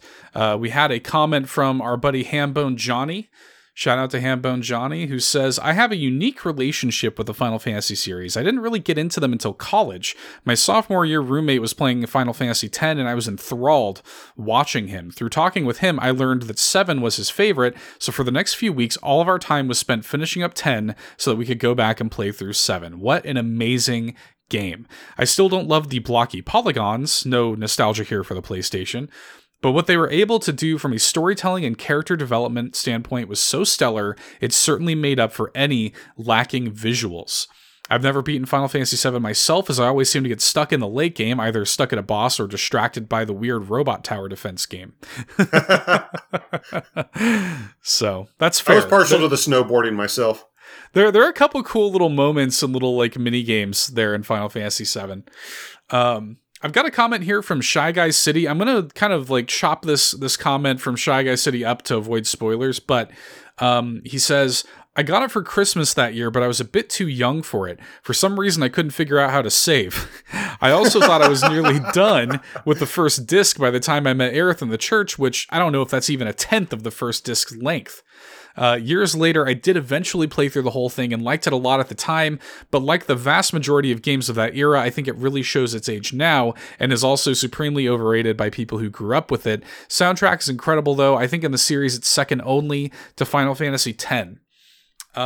That's fair. I think a lot of people have, their Final Fantasy, kind of like their Doctor Who, like we talked about earlier. It's like, this is my Final Fantasy. For me, it's 6. But 7 certainly still in high regard for me. Shy Guy City, again, I'm going to dance around this a little bit, but he does talk a little bit about Cloud as a character that's interesting. And this kind of taps into something I was saying earlier. He says, one more thing I do want to say is that Cloud gets made fun of as like the start of the super typical spiky haired, giant sword, generic JRPG protagonist now, but he's genuinely a super interesting character.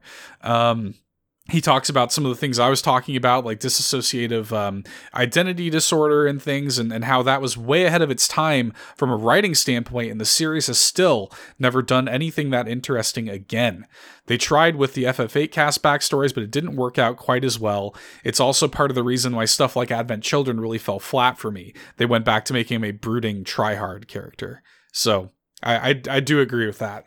And then we did get one last comment from Eldorn, who says, I'll try not to be too long-winded here, but Final Fantasy VII is a very special game to me. My first consoles growing up were the NES, then the SNES, but instead of going with the N64, my parents brought home a PlayStation, with a few random games that I don't particularly remember, and Final Fantasy VII. I remember spending nights watching my mom work through her playthrough of FF7, thinking the game was so cool. I would get in my turns on the weekend with the game, but initially it was my mom's game and she played it the most. We'd watch her and occasionally have fun with the whole family trying to beat the high score in the roller coaster or snowboarding minigames. There you go, Eric. There you go. I loved how cool the summon attack animations were. Cloud looks so cool, this giant sword and amazing victory pose. I love how the materia system worked. You could change out the spells and make your characters use the type of magic you wanted. I would often give my characters a specific element, like in Chrono Trigger. I loved having the non-human characters in your party too. I like Red 13 a lot. Chocobos were also a favorite, or as we called them back then, Cuckachickaboos. I don't know how, but true story. Everybody had their weird way. You need a guide for the chocobo breeding in that game. If you were just trying through trial and error to get a gold chocobo in that game, it would take you forever. If you play that game and you're trying to breed chocobos, get a guide. Just save yourself the hassle. I promise you. Yep. Yeah, and he ends here saying, this game solidified my love for the Final Fantasy series, being my first real introduction to it, and it is still my favorite game series to this day. So great stuff from the community. Certainly a lot of love for Final Fantasy VII from the community and from us. Yeah, Final Fantasy VII is the reason, and I know I'm one of millions around the world who can say this, but Final Fantasy VII is the reason that I love JRPGs today. Absolutely.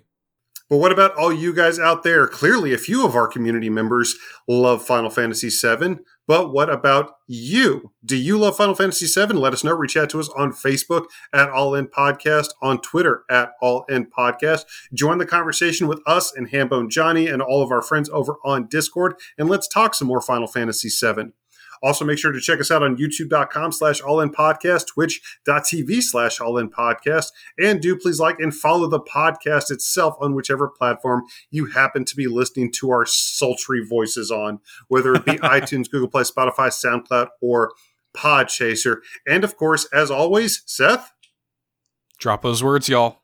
Drop those words on Podchaser and on iTunes. You can also rate us on Spotify. So if you do feel so inclined, if you enjoy our little 3-hour Nintendo rants each and every Saturday, do please go and tell the world how you feel about it. And speaking of that, guys, thank you from the bottom of our hearts for hanging out with us each and every Saturday, making us part of your weekly rotation. Namaste. All right, so talking so much about Final Fantasy VII, it's kind of making me rethink my stance on NFTs a little bit. I'm sure we could get some all-in FF7 NFTs made up and sell them, don't you think? No, I don't think. We're not doing that. I thought we got over this. But blockchain. No blockchain. You don't even know what no, we're not doing this. You know what? No, I'm sorry. We're not even going to talk about this. This is not a conversation. But Seth, I've been reading like 2 articles about crypto since we started this episode, and I think I've come around. I think they've convinced me. Okay. You know what? No, I'm done. I'm done, guys. I have been The Legend of Zelda for Seth's Adventures. I'm done. I'm out of here. Bye, y'all. All right, guys. Yes, I've been the Eric Multiform Mobile Identifier. I'm going to try to chase Seth down and see if I can't convince him because I do think this is a good idea. Seth, blockchain. It makes sense to me, Seth.